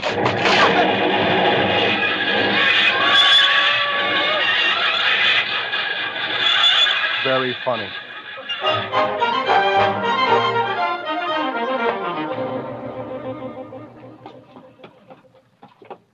Howdy, Mrs. Oh, good morning. Just dropped in to say howdy. Howdy. You're doing some gardening, I see. Yes. What you planting? Oh, some lettuce here and carrots over there and corn there, right under the wheels of your wagon. Oh, run over the fur, did I? Yes, you did. I'm your neighbor. Kettle's the name. Folks call me Pa. Oh, you must be Tom's father. Yes, guess I am. Oh, Tom's a wonderful help to us here. I'm glad we were able to hire him. I'm glad to know you, Pa. Hello. Bob, meet Pa Kettle. Just dropped in to say howdy. Well, howdy. Howdy. Long as we're neighbors, you can count on us for anything you might be needing. Just stop in and ask for it, you know. Well, thanks, Mr. Kettle. What's that there on your truck? Timber, eh? Building something? Yeah, we're putting up a new chicken coop. What happened to the old one? Well, It was destroyed by a system of leverages, weights, and balances. Huh? Worked out to the nth degree. Oh. I wouldn't mind having a few of them, too, before us. Well, just help yourself. Oh, won't be needing more than 2 or so. Give me a hold here, will you? Oh, I'll get them for you. The 2 you said? Better throw in a couple more, just in case, you know. Afraid I'll be needing a couple pounds of nails. Ain't got none to fit 2x4. Well, I guess I could let you have a couple of pounds. And let's see. Hammer and saw. Kid's been using my saw. Plumb ruined the edge. Well, come around the bar and I'll see what I can lend you. You sure you won't be needing any paint? Come to think of it, you got any red you can spare? No. We've only got green. Well, green'll do, ain't particular. You say the barn, neighbor, I'll drive the wagon right back there. Say, Betty, I've just been looking at the egg charts. Have you been collecting the eggs regularly? No, the hens won't let me. What do you mean they won't let you? No, they won't. Oh, Bob, couldn't I do something else instead? That's silly, Betty. There's nothing difficult about it. Come on in the hen house. I'll show you. Oh. Now, all you do is put your hand in the nest and take out the eggs like this. Oh, well, they don't act like that when I do it. Now, you watch. There, now, you see? They even bite me. Well, that's funny. You must have the wrong attitude. Chickens sense things in people, you know. Well, frankly, I think they're stuck on you and resent me. Well, maybe I'd better collect the eggs. Have you fed the pig yet? No, I was going to. Well, but... Cleopatra will never get fat if you don't feed her, you know. Oh, she's as fat as a pig right now. All right, lover, you stay with your girlfriends, and I'll feed Cleopatra. Okay, Cleopatra, now come and get it. Well, get out of the mud and come over here. It's food, Dopey. Now you come right back here. Cleopatra, you either get back in that pen or I'll do something you'll be very sorry for. Get out of that puddle. Isn't the mud in your pen good enough? All right, I'll drag you out by the ears. Cleopatra! No!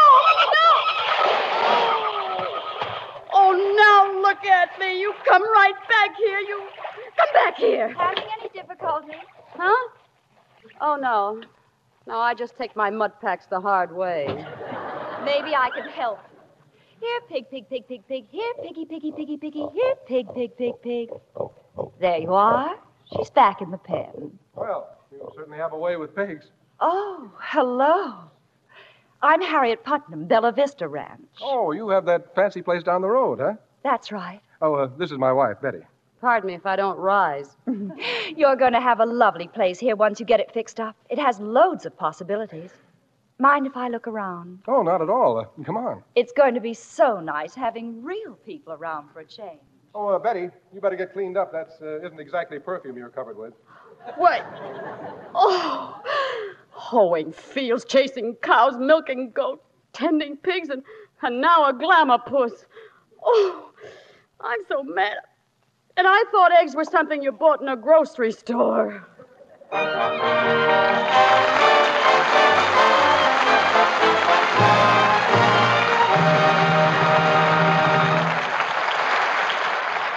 In a moment, we'll return with Act Two of The Egg and I, starring Claudette Colbert and Fred McMurray. Meanwhile, here's Libby Collins, our Hollywood's news gatherer. What are you reporting on tonight, Libby? Oh, a fascinating press party I attended recently, Mr. Keeling. David Niven was host at a luncheon at which Barbara Stanwyck and Robert Taylor, her husband, were guests of honor. To celebrate the Robert Taylor's return from England, I presume. That's right. And David Niven, of course, was Barbara's leading man in her latest picture for Enterprise. The Other Love. Mm-hmm. It's an interesting role Barbara has, that of a famous piano virtuoso. And she plays it beautifully. Mm-hmm. And then there was Richard Conte. Oh, the other member of the triangle in the picture. Yes. Oh, we all had a wonderful time. And after the party, I drove back to the studio with Barbara, and she told me more about her trip. Conditions are still pretty difficult over there. Oh, Barbara said luxuries scarcely exist, and even necessities are hard to come by.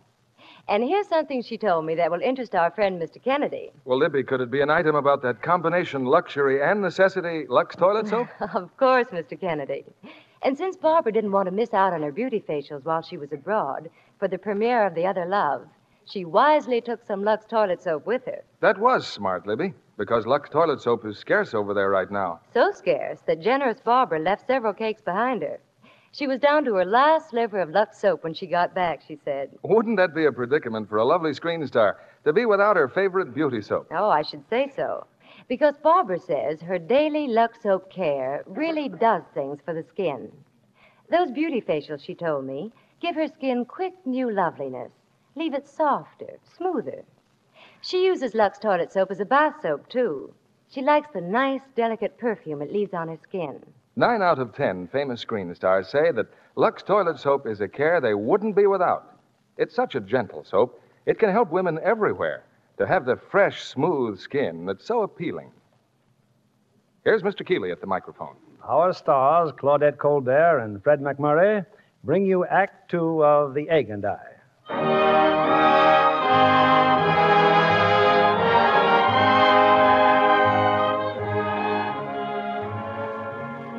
That amazing and durable mechanism, which is the human body, can withstand even the incredible onslaughts of a chicken farm. At least Betty has made this remarkable discovery as she finds herself still alive and reasonably active after harrowing weeks of captivity in the land of the Leghorn and the realm of the rooster. Now, on a cool summer morning, her husband takes time out to make a studied observation. You know, Betty, you look wonderful. You're beautiful. Oh, come now. I mean it. You see what this mountain air has done for you? And regular hours and a little physical exercise. A little physical Don't you feel different? Oh, brother, do I? Anyway, I still love you, I think. Well, you ought to. Just wait till you see what I brought home. What? I bought him from Doc Wilson. Oh, Bob, a dog! Wonderful hunting dog, but he's terribly vicious. You got to watch out for him. Oh, he doesn't look vicious to me. No, he doesn't, eh? Oh, Betty, don't touch him now. He's bitten about everybody in town. Honest? What's his name? Sport. Hiya, Sport. Betty, I told you not to touch him. I tell you he's dangerous. Now, takes a steady nerve to handle an animal like this. He looks awfully sweet to me. Sweet, huh? Sport, did you hear what she called you? Sweet. Yeah, see what I mean? But he's got such big brown eyes. And such long white teeth. But don't worry, I'll show him who's master around here. All right, you do that, darling. I'll go feed the chickens. Oh, morning, Miss Betty. Hello, Tom. Well, what on earth is that? Oh, it's just a contraption I've rigged up. Kind of an automatic feeder. Say, you're a regular Edison or somebody. Nah, I just like to fool around with tools and things. Better than farming? Oh, much. Put it there, partner. I like anything better than farming. Say, didn't school open today? Oh, I finished school last spring. I sort of hoped I could go to college, but there's not much chance of that. Why not? Well, Ma needs someone around the place. You know how Pa is. Yes, I know how Pa is. But your mother... You know, I think I'll go have a talk with her. Yeah, maybe tomorrow.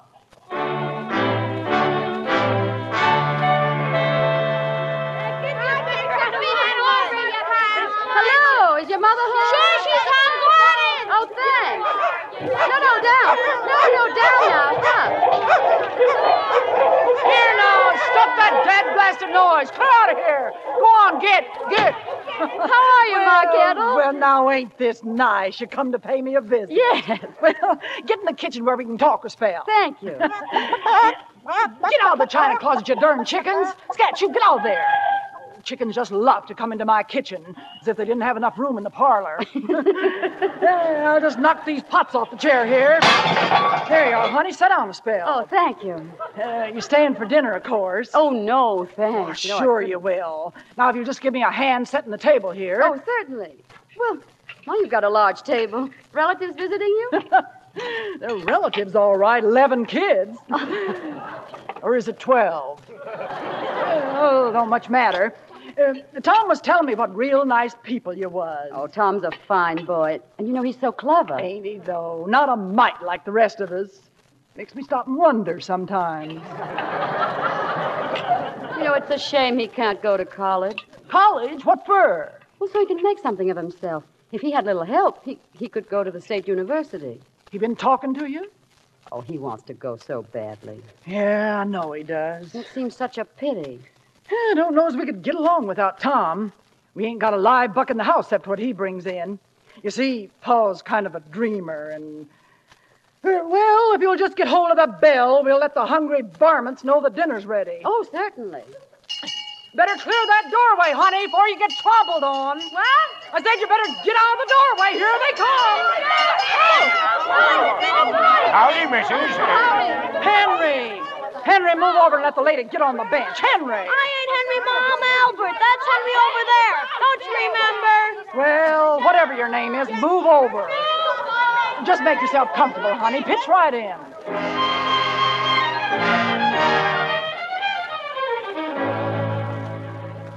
As long as I had to pick up Betty at the kettles, Miss Putnam, we thought we'd take you up on your invitation and drop in. How nice. Welcome to Bella Vista Farm. Thank you. Bob, I really don't think we should have. Just look at these chicken houses, Betty. Well, maybe someday we'll have a layout like this, if we ever get a contract for our eggs. Oh? Well, I'll be glad to speak to Mr. Henty if you like. He's the market agent. He buys all my eggs. Well, I'd certainly appreciate it. Oh, he'd do about anything I'd ask him to. He's such a dear. A young man, I take it? Oh, no, not young. Besides, he has a wife. Oh, those were the old rules. Well, do you think maybe we could take a look around the place, Harriet? Oh, just wait till you see my speckled Sussex. Her what? Speckled Sussex. That's a breed of hen. It's very special. Oh. This way, Betty, dear.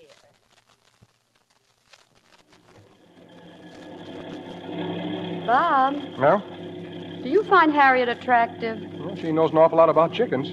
Well, if that's how you measure your women, where does that leave me? You don't have to know about chickens to be attractive. Gosh, when I think of the years I spent learning how to be irresistible to my husband, all you have to do is cackle. Oh, I wonder if she could at that. What if she could what? Cackle? No. Take you away from me.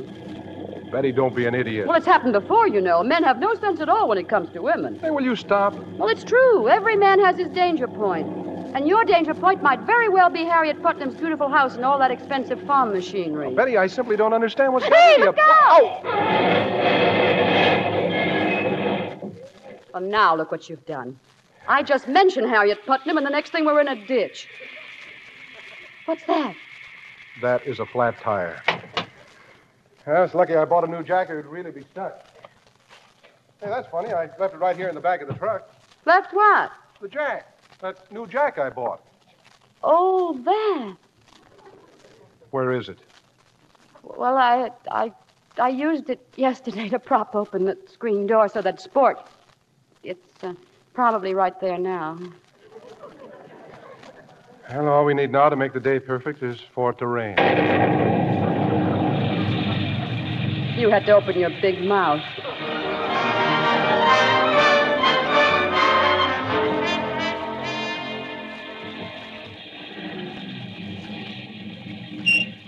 Well, it only took us 2 hours on a flat tire, but we made it. We're home again. Bob, look. What's the matter? My garden. It's washed away.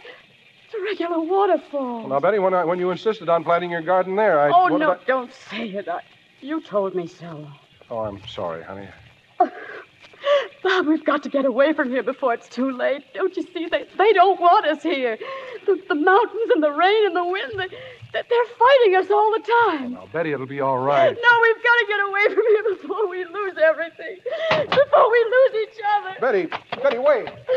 Now, look, honey, I can... Oh! Betty, What is it? I found the jack, honey.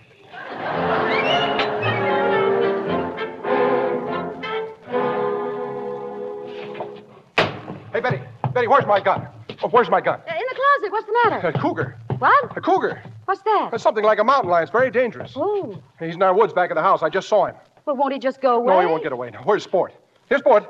It's a wonderful hunting dog. It'll be a great chance to see how he works. Oh, here you are, Sport. Look at him, Betty. He's raring to go. He's got the scent already. Now stand aside while I let him out. All right, Sport. After him, boy. After him. Hey, no, this way, Sport. This way. Where you going? He went back in the kitchen, dear. Sport, come here. Now look under the stove, Bob. That's where he usually hides. Yesterday, a field mouse almost frightened him to death. Come on, Sport. Sport. Come on out, boy. We're going hunting. Come on, Cougar. Cougar, boy. He's crawling back further. Sport, now. Oh, all right. Stay there. Betty, that dog is dishonest. Okay, Sport. The hunter's gone. You can come out, Mr. Vicious. No, stop licking me.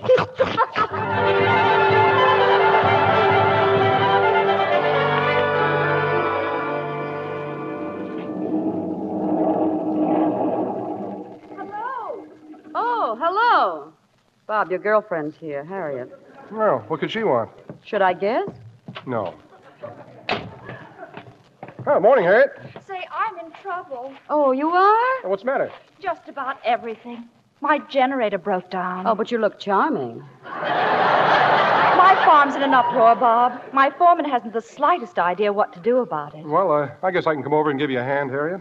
Oh, will you? Why don't you get Tom Kettle? He's a genius with machinery. Oh, but he's such a boy. This is a man's job. Yeah, I see what you mean. Yes.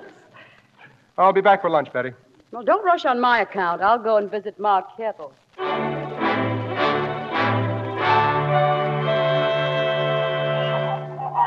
Come on in, honey. Don't stand on no ceremonies. Dad, blast it. Shoot. I brought you something, Ma. A present. For me? Yep. Jiminy Whiz. It's a dress. I made it myself. Well, drat my hide and call me a possum. I thought you might like to wear it Saturday night. You're going to dance, aren't you? Am I? Why, I just can't imagine why you went to all this trouble for me. Oh, it was fun. Well, get some cookies out of that cabinet, honey. I'll pour us some coffee. Oh, I'd love some coffee. This cabinet? That's here? it, honey. I'm so sorry. Oh, pay it no mind. Just leave it on the floor. Might as well be one place as another. You know, I used to be as neat as the next one, but Pa's an awful lazy old so-and-so, and it was fight all the time. So finally I give it up. I says, I can't make Pa change and be neat, so I'll change and be dirty. Been peace in the house ever since. Sit down, honey. What's that you're working on, Ma? This? This here's a quilt. Oh, say, it's perfectly beautiful. Figure it'll be something real nice to leave the kids when I die. Well, why don't you enter it in the county fair? Oh, I mean it. Really, you should. County fair? What in tarnation for? Well, you might win first prize. That's $500, and then you wouldn't need Tom for a while. He could enter college. Oh, 'tain't no use. Bertie Hicks will win first prize. She wangles things every year so as one of her relations gets on the judging committee. Well, now you could try. Oh, I got a better idea, honey. When this quilt's finished, I'm giving it to you. Oh, I couldn't. No use arguing. This here's your quilt. Now, about the dance. You and your old man's going, ain't you? Oh, I wouldn't miss it for the world. My, this is nice, strong coffee. Know why? Never put hardly no water in it. Rusts the bones. Well, drink up, honey. Drink up.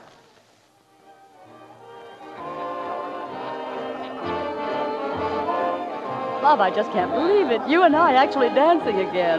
Having fun? Am I? I haven't had so much fun. Oh, I'm sorry. Well, greetings. Isn't this quaint? Oh, this is Mr. Henty. Oh, how do you do, Mr. Henty? I've been working on Mr. Henty to give you that egg contract, Bob. I've got him practically to the signing point, haven't I, Homer? Well, of course, we don't like any new obligations these days. Don't worry, Bob. It's in the bag. Waltz me round, Homer. Quite a character. Yes, isn't he? I mean her. Oh, she's all right, Betty. Mighty nice of her to go to all that trouble. We could sure use that egg contract.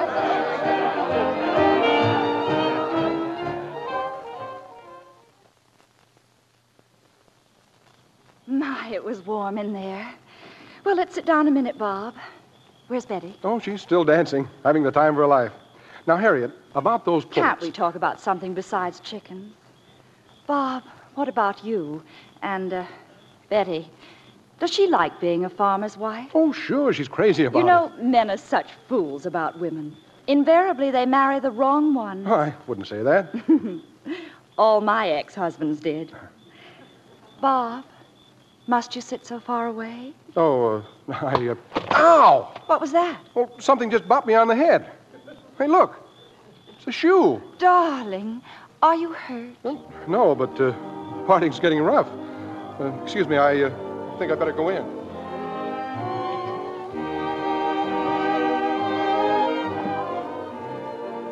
Getting some air? How long have you been out here? Me? I just came out this minute. Are you having a good time? Somebody hit me on the head with this shoe. No. What for? Just trying to be funny, I guess. Oh, for heaven's sake. Oh, no, don't throw it away. It's mine. Uh-huh. So it was you. Yes, now you go right out there and get it. What was the idea? It must be over there in those bushes. I repeat, what was the idea? Oh, I didn't mean to hit you, honest. I meant to hit her. Did it hurt? Of course it hurt. Betty, I don't see why you don't like Harriet. She likes you.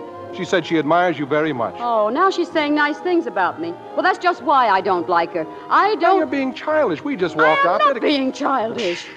That barnyard glamour girl is setting a trap for you, and you're just goofy enough to fall into it. You know, I don't like the point, but you're beginning to make a noise like a jealous female, and it isn't becoming. Well, just exactly what has she got that I haven't got, except chickens? Well, for one thing, she hasn't got me, as you seem to think. Well, it's hardly noticeable.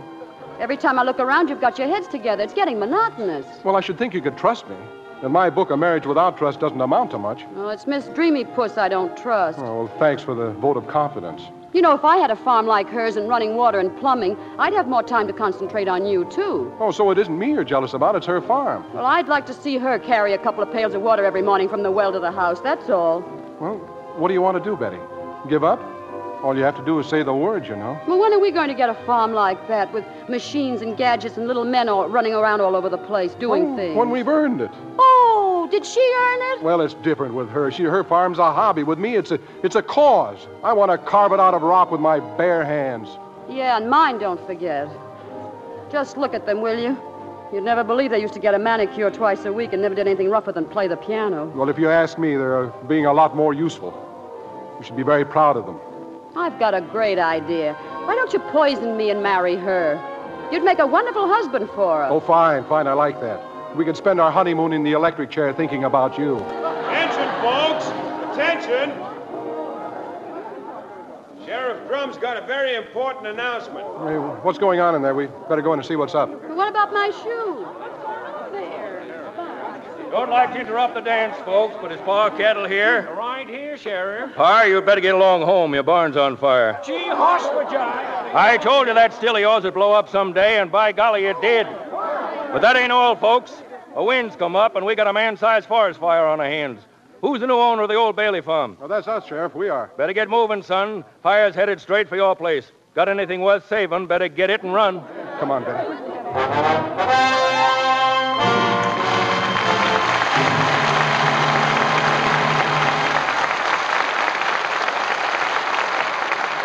We pause now for station identification. This is CBS, the Columbia Broadcasting System.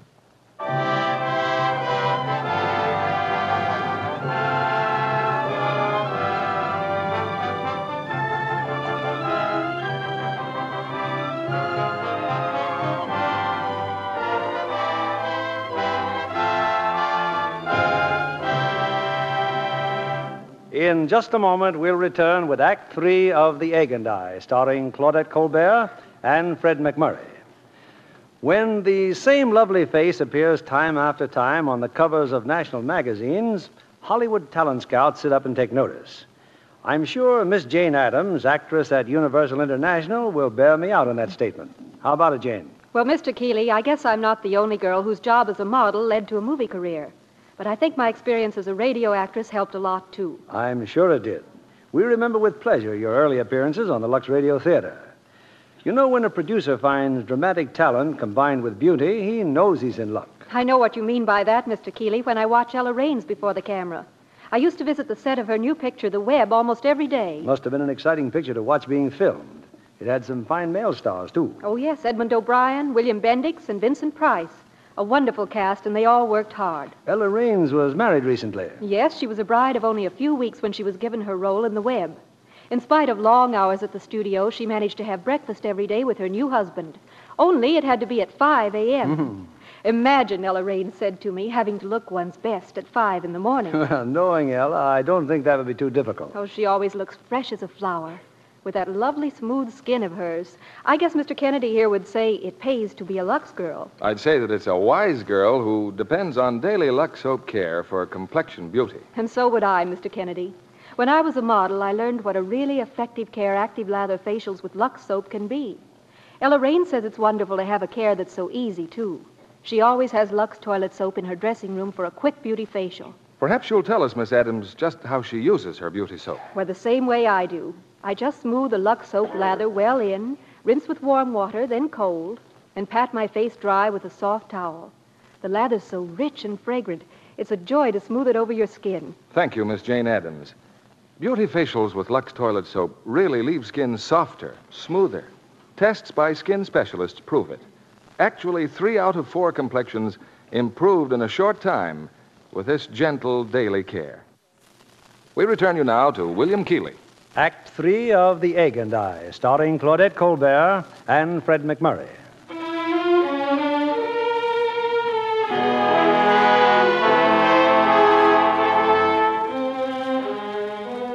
It's early the next morning. Bob and Betty stand motionless, gazing soberly at the desolate scene about them. The fire is out, but the farm and the forest is little more than a smoldering ruin. Not very pretty, is it? Well, anyway, it rained before the house burned, too. Take a lot of building to get this place started again. Yeah, new barns, new chicken houses, plant a new orchard. A lot of work for somebody. Well, when do we begin? We? Oh, no, Betty, I know when I'm late. What's the matter with you? Oh, Bob. Now, look, they built up Chicago after the fire, didn't they? And San Francisco. Well, if they could rebuild a couple of cities, we ought to be able to build up a chicken farm. Betty, you mean you want to? You really want to? Yes, I really want to. I don't want to quit, Betty. I was just thinking about you. Hey, there's a car coming. Oh, if that's Harriet Mutt Putnam, all I can say is she picked the wrong day. Hey, Betty, look, it's half the county. What are they all coming here for?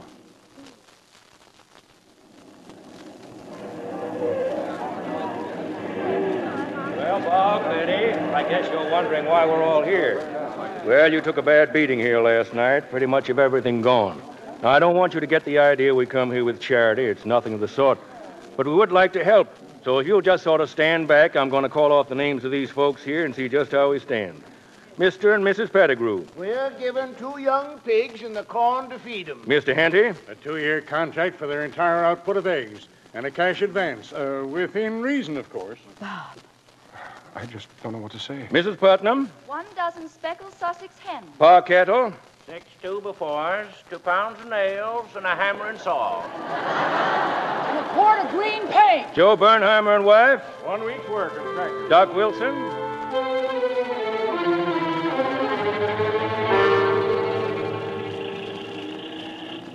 What are you thinking about, Betty? I just can't get over it. Our neighbors. All they've done to help us get started again. Me either. Well, I guess we'll be seeing most of them at the fair today. Hey, we're going to be late if we don't hurry. Oh, take it easy. The fairgrounds don't open till 10 o'clock. Yeah, we want to get there before the crowd. Bob, I've got a terrible confession to make. I've never been to a county fair before in all my life. You haven't? Well, you haven't lived. I'll never get a chance to if Ma Kettle finds out I've entered her quilt in the competition. Oh, Bob, she's got to win first prize. She's got to. Who's judging the quilts? It's that traveling salesman. You know that impossible man, Billy Reed? Yeah, when you're out of socks or cinnamon seed, just open the door to Billy Reed. For 6 months, he's been driving me crazy. You better be nice to him today, honey, if he's the judge. Oh, don't worry. I intend to.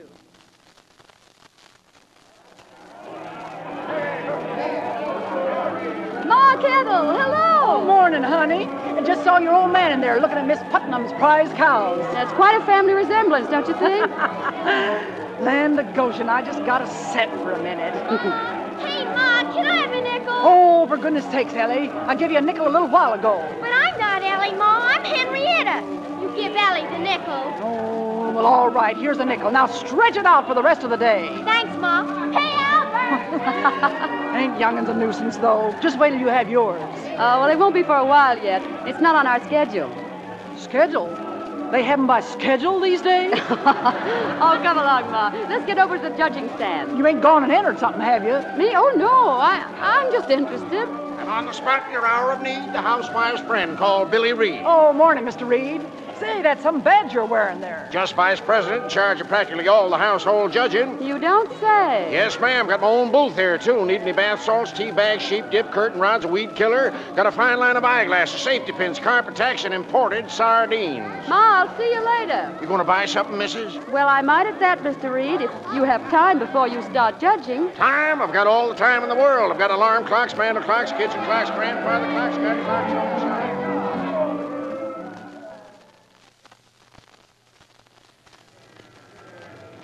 4 first prizes, Harriet.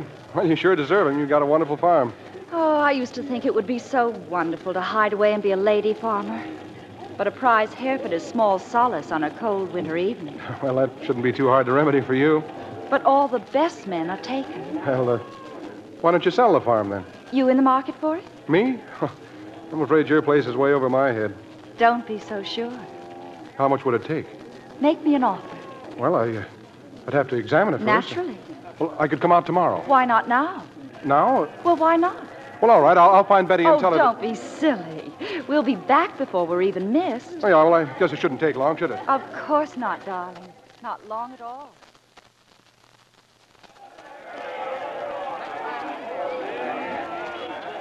And now, folks, the $500 first prize award for patchwork quilting.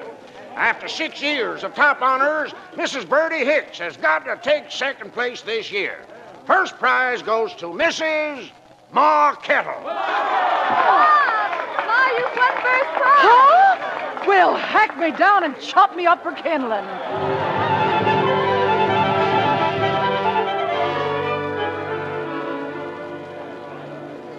Well, missus, I sure kept my part of the bargain. Yes, you certainly did, Mr. Reed. Although any fool could tell that Ma's quilt deserved first prize. A lot of folks named Hicks in this county, missus. Well, you can send us that portable billiard table anytime you're ready. And a set of the encyclopedias, that's what you said before. And a set of encyclopedias. Thanks, missus. Ain't sold a set of them things since 1936. And Ma won that, Miss Betty? $500? Yes, don't you see, Tom? Now you can go to college. Isn't that... Oh. Miss Betty, what's the matter? Oh, I don't know. I feel... Ma! Miss Betty, she's fainted. Hey, what now, lady? Get out of the way. Give her some air. Ma, where are we? First aid room, honey. Now, you feeling better? I sent Tom to look for Bob. What happened to me? I never fainted before in my life. Honey, you better stop by Doc Wilson's. Oh, nonsense. What for? Honey, you sure you looked at the schedule lately?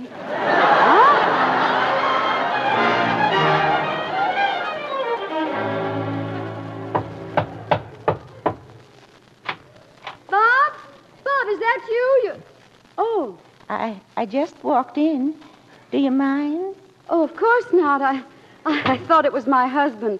Won't you sit down? Oh, thank you. My husband hasn't come home yet from the fair, and I thought... You know, I don't seem to remember having met you before. Well, we don't get around as much as we used to. Do we, Edward? I beg your pardon? Oh, this is my husband. This is Edward. Where? But there's nobody. He's so retiring. Sometimes people just don't notice Edward at all. Oh, well, how do you do? We used to have a chicken farm, too. Didn't we, Edward? Till Charlotte came. Charlotte? Yes, dear. Charlotte was just an ordinary little chicken when she was hatched.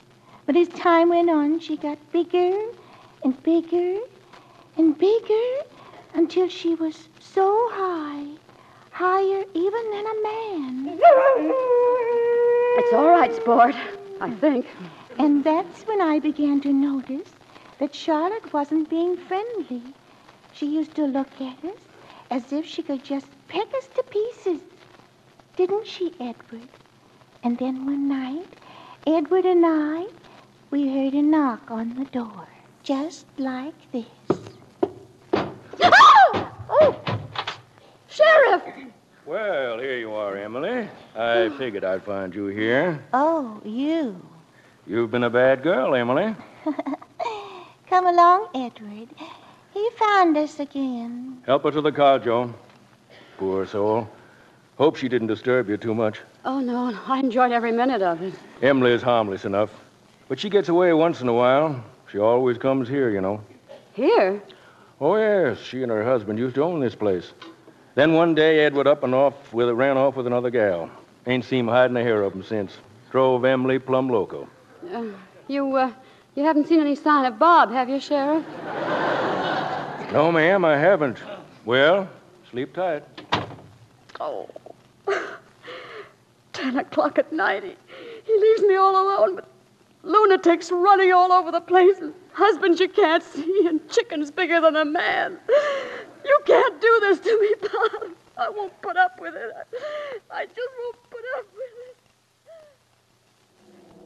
Oh, Bob! Bob! Bob, where... Oh. Got a message for you, ma'am. What is it? Well, your husband says he's been delayed and not to wait up for him. Thank you. Any answer? Wait a minute. Haven't I seen you at Miss Putnam's farm? Well, that's right, ma'am. That's where I work. Oh, you do you? Well, there is an answer. Just tell my husband I'm through.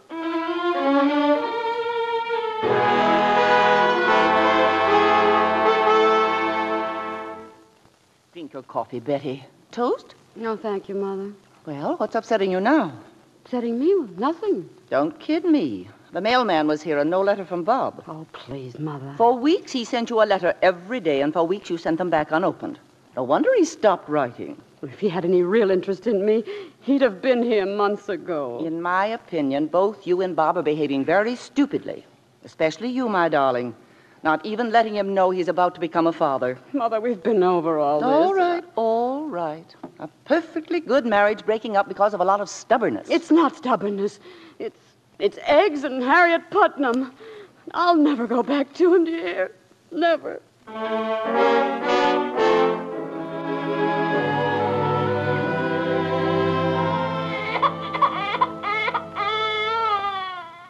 Grandchild or not, Betty, this is undoubtedly the most beautiful baby I've ever seen in my life. Oh, Mother, isn't it funny how a little bit of nothing makes everything else so unimportant? Like what, for instance? Oh, like fights and jealousies and doing crazy things that really don't make any difference anyway. Mm-hmm. Did the tickets get here yet? Tickets? What tickets? Oh, didn't Emmy tell you? My train reservations. To the mountains? The chicken farm? Well, of course. I'm going back to Bob, Mother, naturally. Naturally. Well, thank heavens you changed your mind. I think it's about time I changed something else, too. Hold her a second, will you, darling?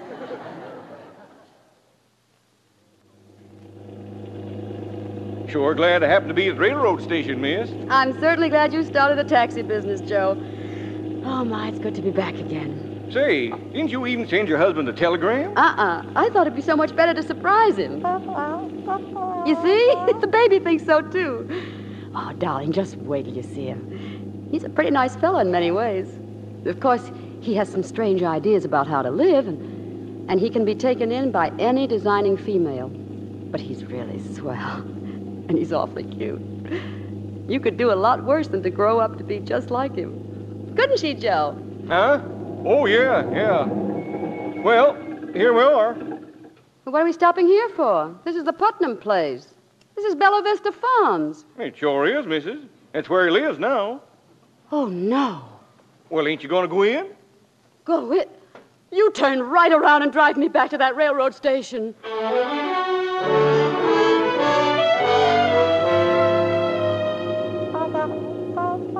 Oh, you poor child. It's not your fault he's your father. Don't you worry, darling. They say there's nothing to heredity. Oh, I only wish I had him here for 1 minute. I'd show him. And that woman, too. Joe! Joe, stop this taxi cab. Huh? Turn right around and take us right back to Bella Vista Farm.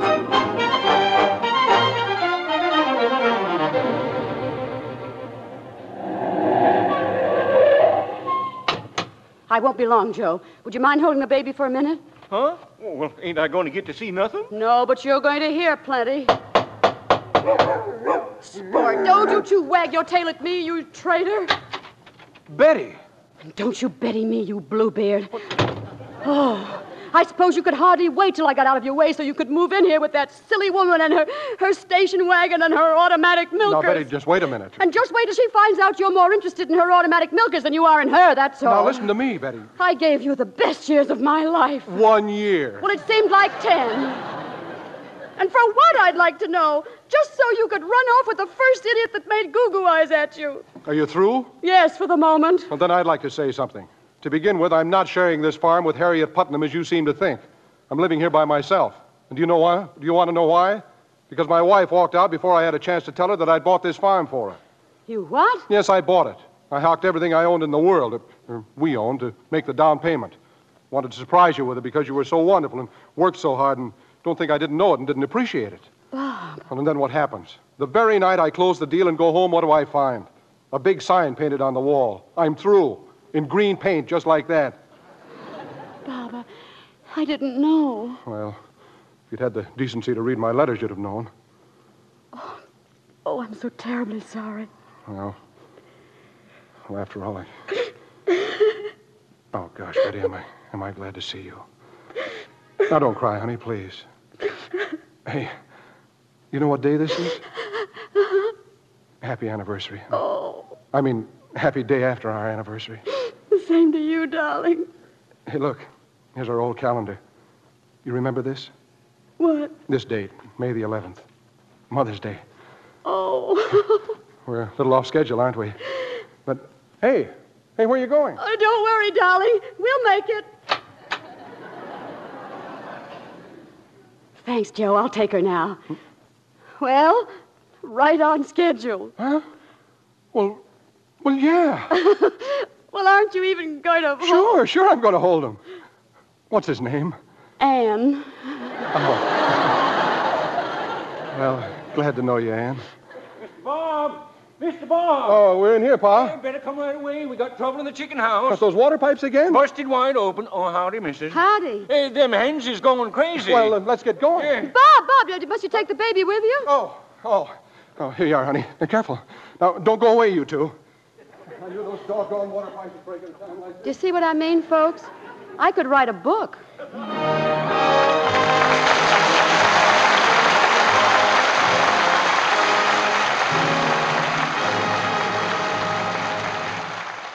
That's when I realized that no man truly owns his own property. All right, welcome back to Yesterday Today. That was. I'm trying to talk here for the show. Look, William, can you excuse us for a moment? Just a moment.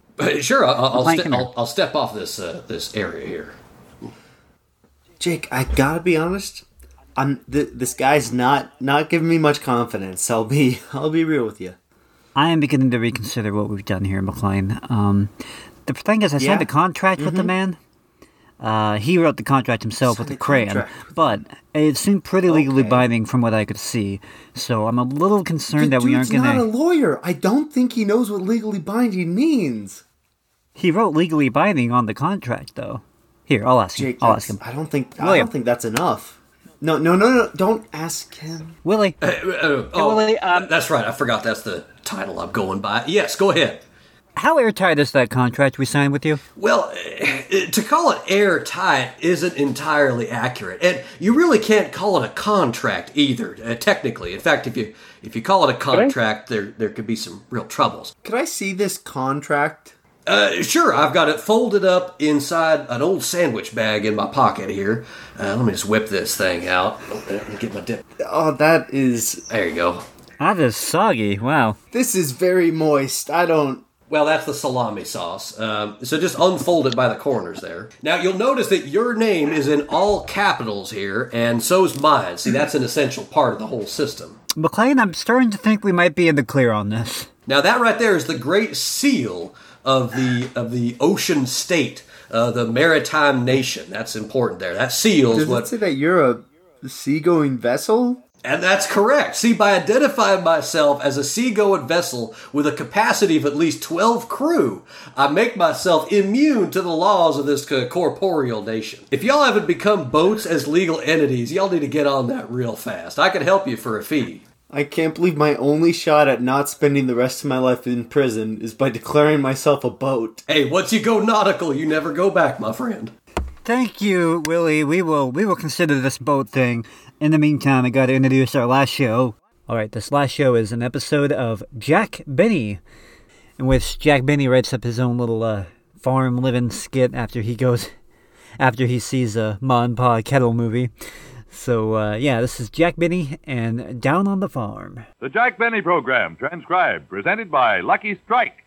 Do you toot-a-toot-a-toot-a, do you toot-a-toot-a, be happy, go lucky, be happy, get better taste, be happy, go lucky, get better taste today. Friends, while cigarettes may look the same on the outside, there's an important inside difference in Lucky Strike. An inside difference that proves Luckies are made better to taste better. And it's easy to prove this to yourself. Just tear and compare. From a newly opened pack, take a cigarette made by any other manufacturer. Then carefully tear a thin strip of paper straight down the seam from end to end and gently remove the tobacco. In tearing, be careful not to disturb or loosen the tobacco. Now, in exactly the same way, remove the paper from a Lucky Strike. Then compare. Some cigarettes are so loosely packed they fall apart. Others have air spaces that burn too fast, taste hot and harsh and dry. But look at that Lucky. See how it stays together. A perfect cylinder of fine, mild tobacco. See how round and firm and fully packed it is, with long strands of fresh, clean, good-tasting tobacco. Because Luckies are made this way, they draw freely, smoke smoothly and evenly, taste fresh, clean, and mild. So tear and compare. Prove to yourself that Luckies are made better to taste better. Then make your next carton Lucky Strike. The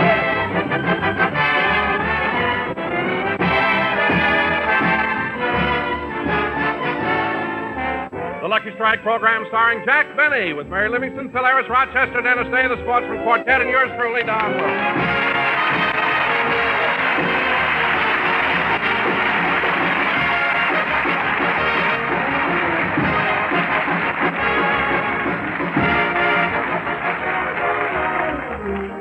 Ladies and gentlemen, just recently, Jack Benny received one of the Sylvania Pioneer Awards for his contribution to the history of radio. So tonight, in keeping with this honor, I feel that I should give Jack a dignified introduction. Well, thank you, Don. It's times like these I wish I were a poet. What a beautiful thought, Don. I can just imagine you a poet. Henry Wadsworth Fatfellow. But don't let me interrupt you. Go on, Don. Yes, folks, if I had the gift of poetry with which to describe our scintillating star, I'll get it, Don. Hello? Hello, Mr. Benny. This is Rochester.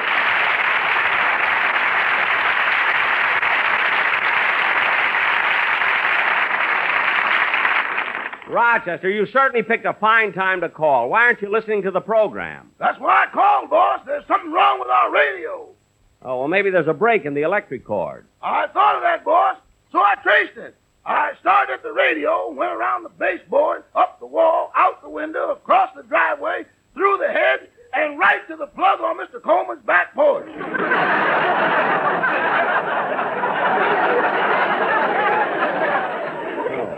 Well, Rochester, I hope nobody saw you. Well, just as I reached the porch, Mrs. Coleman came out. So I ducked behind the hedge and meowed like a cat. Did you fool her? I think so. She left 2 saucers of milk. 2? Yeah, one of them had a note on it. This one's for Mr. Benny. Good, I'll have it when I get home. I don't know what to do. I hate to miss your program. Well, I've got an idea, Rochester. I'll leave the receiver off the hook, and you'll be able to hear the whole show over the telephone. Yes, sir. Okay, Don, let's get on with the program. Ladies and gentlemen, as I was saying, even though I'm not a poet, today I'd like to introduce our star with a little poem. A poem? Yes. To Jack Benny. I love my boss, but he's so cheap. He only spends a slow buck. What a line, slow buck. His suits are from Montgomery Ward. His hair from Sears and Roebuck. And here he is, Jack Benny.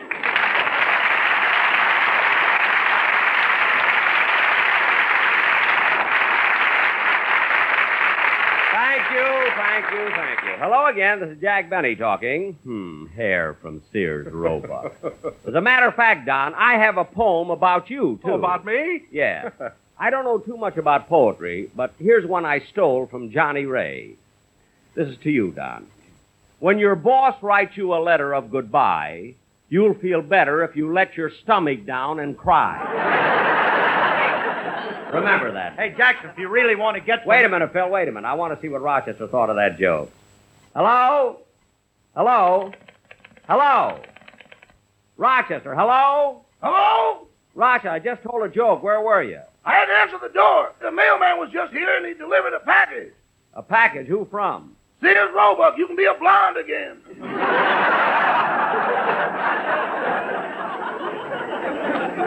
Oh, good. That's the one that makes me look like Nelson Eddy. Keep listening to the show, Rochester. Now, Phil, what were you talking about? Well, I was just going to say, Jackson, now about doing something different on the show tonight. Something entertaining, like getting Livy and me to sing a song together. Hey, that sounds like a pretty good idea. You'll sing with Phil, won't you, Mary? No, thanks. I sang with Phil before. No matter what song he sings, it always comes out. That's what I like about the South. All right, Livy, you don't have to sing with me. I just thought that you and I'd make a nice trio. Trio? You and Mary would make a nice trio? Yeah. Look, Phil, let me explain something to you. One is a solo, two is a duet. Now, if you add a third person, you've got a trio. Oh. And if you add a fourth person, you have a quartet. Uh-huh. Now, Phil, if you had 4 people and you found a fifth, what would you have?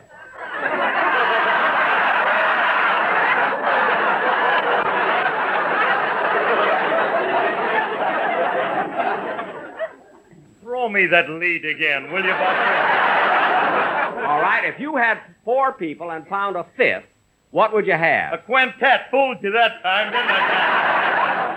Why, Phil, that's right. You're right. If you had a fifth, you'd have a quintet. Yeah, but they'd all be loaded. I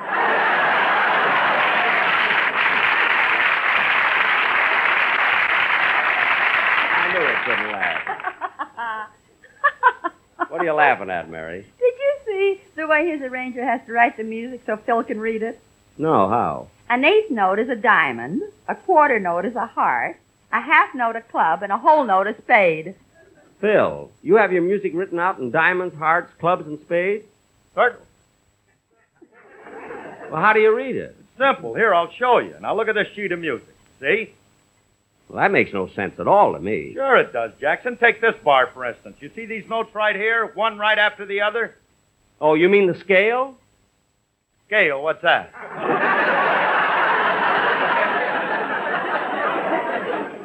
Phil, if you want to play your music according to Hoyle, that's all right with me. But right now we have to have a song. Oh, Dennis! Dennis, what are you yawning about? I didn't get any sleep last night. My mother and father had a big argument. An argument? Yeah, it was all about you. My mother said you were a jerk. And then my father got up and said you were a great guy and a fine example of a man. Your father said that? May he rest in peace. Now, stop being silly. Your father's sitting right out here in the audience. Yeah, doesn't he look awful? Cut that out. Dennis, why does your mother dislike Jack so much? Well, she used to go with Mr. Benny before she met my father. Oh, she did not. She says she did. Maybe. What was your mother's name before she married your father? I didn't know her then. Of course you didn't. Now, come on, kid. Let's have your song. Okay.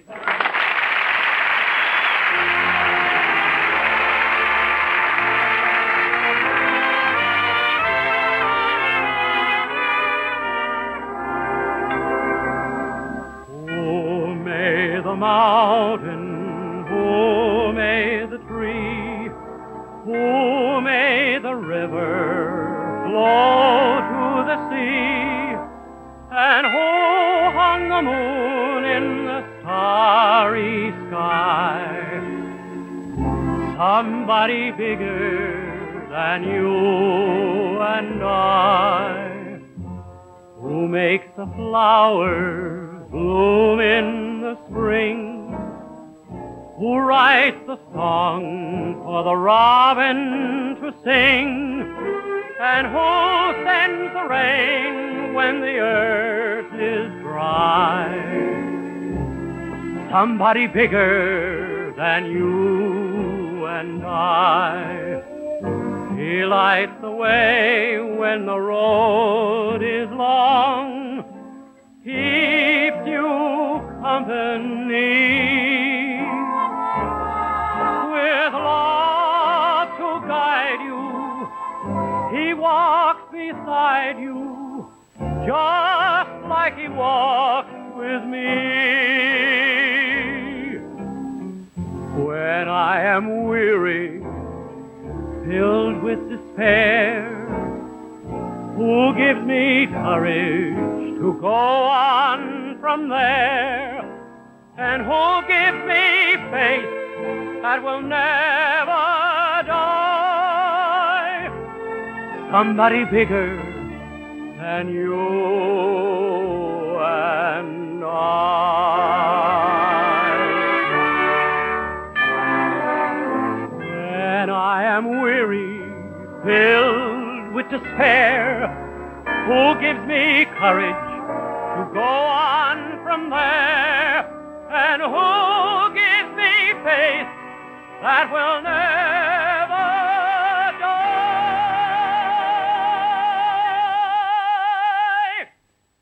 Somebody bigger than you.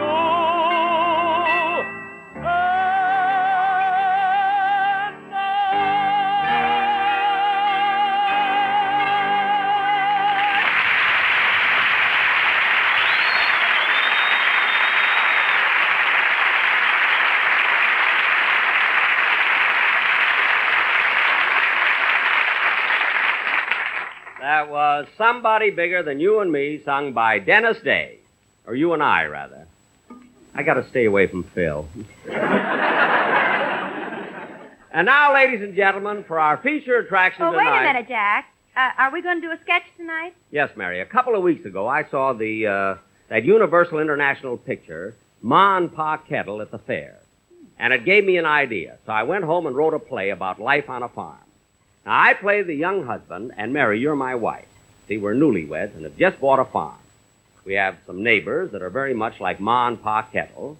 And also... Oh, just a minute, Jack. Is there a part in it for me? Well, Don, the scene takes place on a farm, so you can play the part of our horse. Oh, Jack, every time you do a farm sketch, I play the part of a horse. I want to do something else. Well, what would you like to be, Don? A canary. Don, you a canary? Beep, beep, beep, beep, beep, beep, beep, beep. Well, that's not so bad. And now, ladies and gentlemen, for our feature attraction tonight, we will present a rustic play entitled Down on the Farm. Set the scene, Don.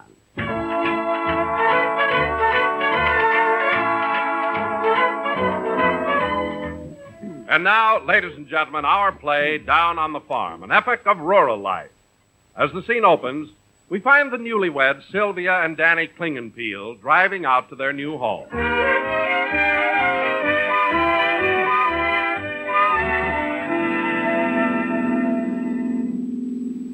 Gee, Sylvia, I hope you like the new farmhouse I bought. Oh, I know I will, Mr. Klingenpeel. You can call me Danny. We've been married a week now. Well, here we are. Look, darling, there's our new home. And there's the man from the real estate office. Oh, Mister. How do you do?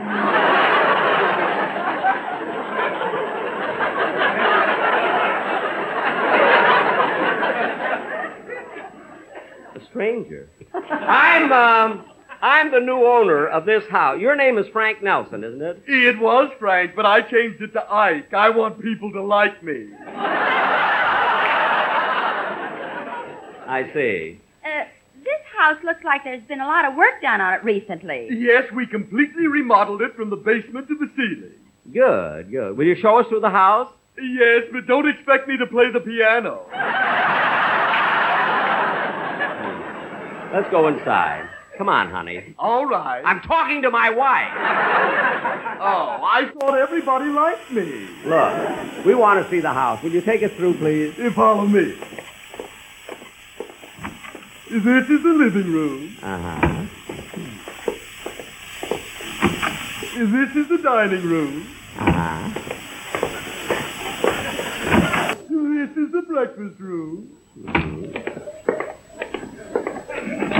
And this is the guest room.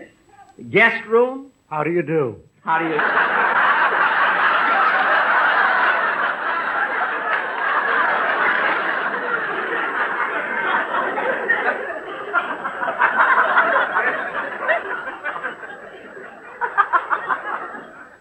What was that? He's been a guest here through 5 owners. 5 owners? Yes, he spent half the time in escrow. Oh. Mister, I'd like to see the kitchen. Right through this door. There, isn't it a beauty?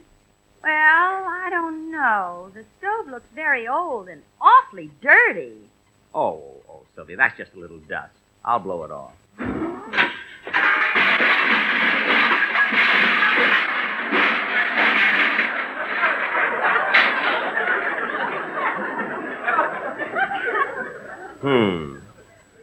Mister, have you tried Sen-Sen?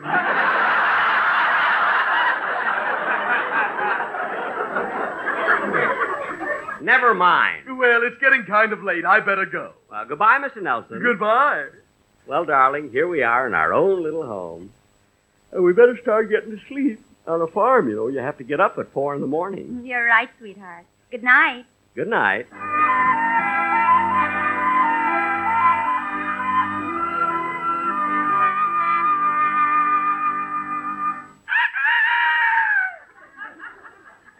Darling. Darling. Darling, you're snoring. No, that's the rooster. It's morning. Oh. Well, you hurry and get breakfast ready. I'll go out and milk the cows. Good thing I slept in my clothes. My, it's pitch dark this early in the morning.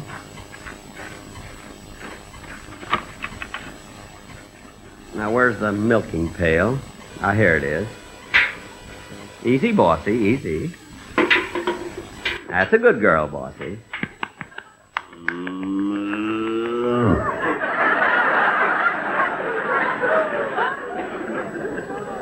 Easy, bossy, easy. Gee, I can't seem to find... Uh-oh, wrong end.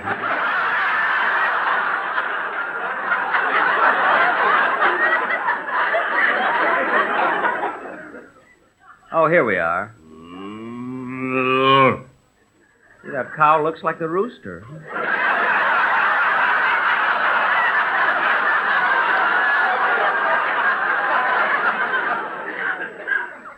Now, bossy, hold still while I fix the pail and stool. There. That's a good cow. Oh, la, la, la, la. Oh, la, la, la, la.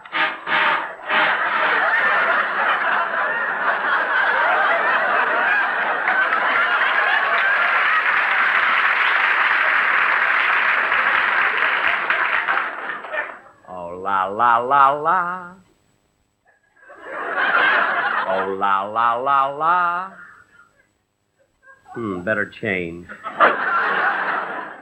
Oh, Danny, are you through milking? I'm not, but I think the cow is.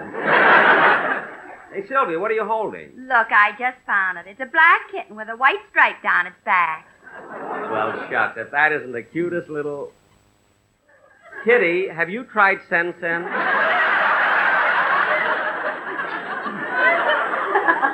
Now, Sylvia, don't stand around. We got to feed the animals. Okay. Beep, beep, beep, beep, beep, beep, beep. Oh, look, Danny, isn't it cute the way our canary follows us around? Yeah. Now, shoo, canary, shoo. We got to feed the chickens. Here, chick, chick, chick, chick, chick, chick, chick, chick. come on, Chick. Here's some corn for you. Oh, Danny, look at the hen sitting on the nest. Where? Oh, yes.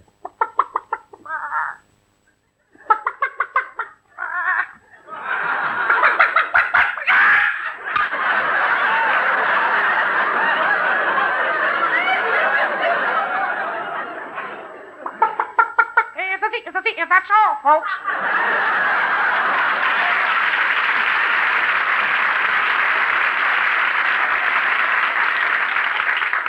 Gee, now we've got breakfast. Well, I better get some oats for the horse, hay for the cow, and, What happened? Our canary stepped on the horse and killed it.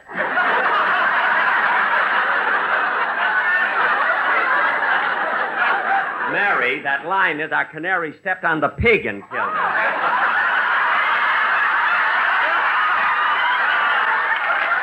It's amazing. It has an imitation of a pig. Mary says it stands on the cow and killed it. Well, he can't help it. He looks like everybody.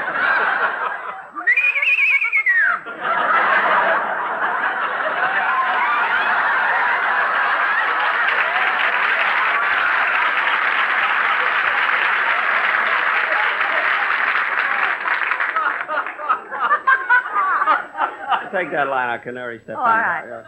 Our canary stepped on the pig and killed it. Gee, that's too bad. Sylvia, maybe the canary is hungry. He can't be. A little while ago, I gave him a side of beef. Give him the other side. Now, let's get on with the... Oh, look, here comes someone. Hello? Howdy, neighbors, howdy. Zeke Harris is my name. I live right over the hill. Well, do you have a farm over there? Yep, I raise a little of this, a little of that. Mostly corn. For your pig? Nope, from a still. Oh, you have a still? Yep, it'll make 20 gallons a day. 20 gallons a day. Well, that isn't much. Ain't bad. My old lady don't drink.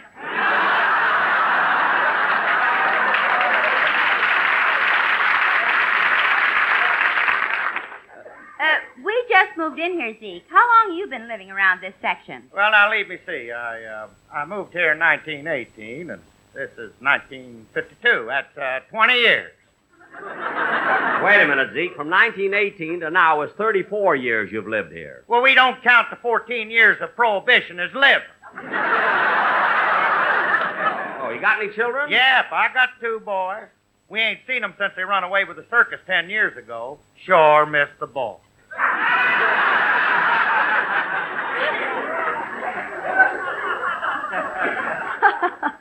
Oh, it's a shame both of them left. Maybe one of them will come back. Nope, tain't likely. They're Siamese twins. Oh, twins, eh? Yep, they're pretty attached to each other. Oh, Zeke, you may not have a cow, but you sure milked that one. By the way, Zeke, is that field over there part of your farm? Yeah, that's the place where I raise my tobacco. Them are my hired hands out there picking. Where? Right over there. Reuben, we've been thinking what a fine job we have here, growing all this fine tobacco for those Luckies every year. We know all about those Luckies, they're the best, we do declare. You will find they're made much better if you care and then compare. Reuben, is it true? Have you been to the county fair? Did you see those burlesque dancers? Did you stare and then compare? Country folks enjoy a Lucky, it's the smoke they recommend. Around and firm and better tasting, fully packed with no loose ends.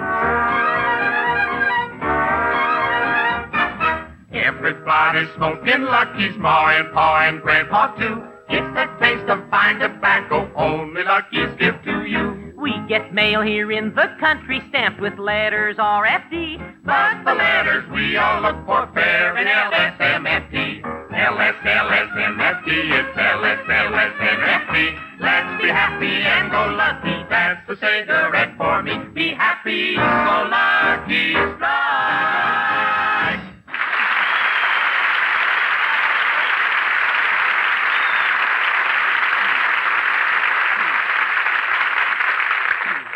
Say, Zeke, your farm hands are pretty good. Yep, they sing all the time. Hiya, neighbors. Howdy, Zeke. Good to see you all.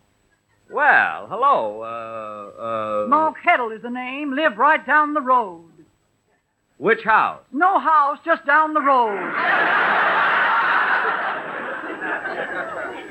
No house? Yep, she's married to Paul Kettle, the laziest man in the state. Yep, you just can't make him move.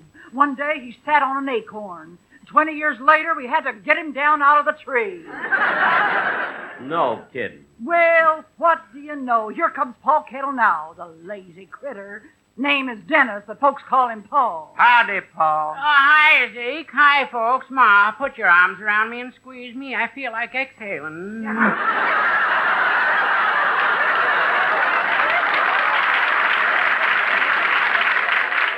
Oh, there. That feels better. Any place to lie down around here? Oh, Paul, stand up for a while. Oh, by the way, what are you folks figuring on raising here? Chickens. I wouldn't try it if I were you. Tried to raise some myself a few years ago. Never had any luck. What happened? Bought 10 hens. They laid a lot of eggs, but none of them never did hatch. How many roosters did you have? Oh, rooster. Well, I guess I better be going along now. Gotta go home and help my pig write a letter. Your pig writes letter? Oh, I just give him the paper. He already has the pen and ink. Oh, Pa Kettle, you may be a hick, but... Why don't you finish? Too lazy. Well, look, my wife and I are just going in to have breakfast. Why don't you folks come in and join us? Well, that's okay with me. Oh, me too. Pick me up, Ma. Well, come on. Let's all go in and eat. Come on in, folks. Breakfast is on me. On you? Yes, we haven't got a table. Oh, Sylvia, you've only been on the farm one day. You've got corn all over you.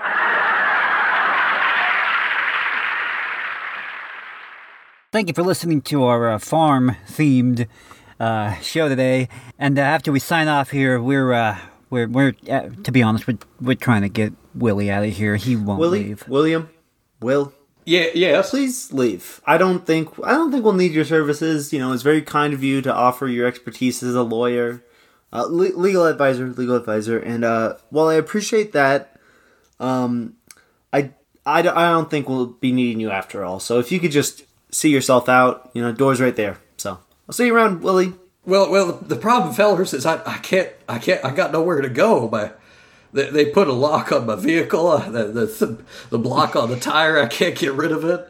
I made myself a boat, so I can't call a taxi. I don't carry any U.S. currency because I reject it as a form of oppression. All I've got are these old tokens from that place with that robot rat and the pizza. I can't get home with this. Y'all got to take a little bit of a pity on a boat personage. We do have that spare closet over there. He could sleep in that if he really has to, McLean. No, right? hold on. As long as you don't call it a dwelling. Guy. As long as you don't call it a dwelling, then I'll be happy to curl up in there next to the boots and the shoes. Okay, but only for one night.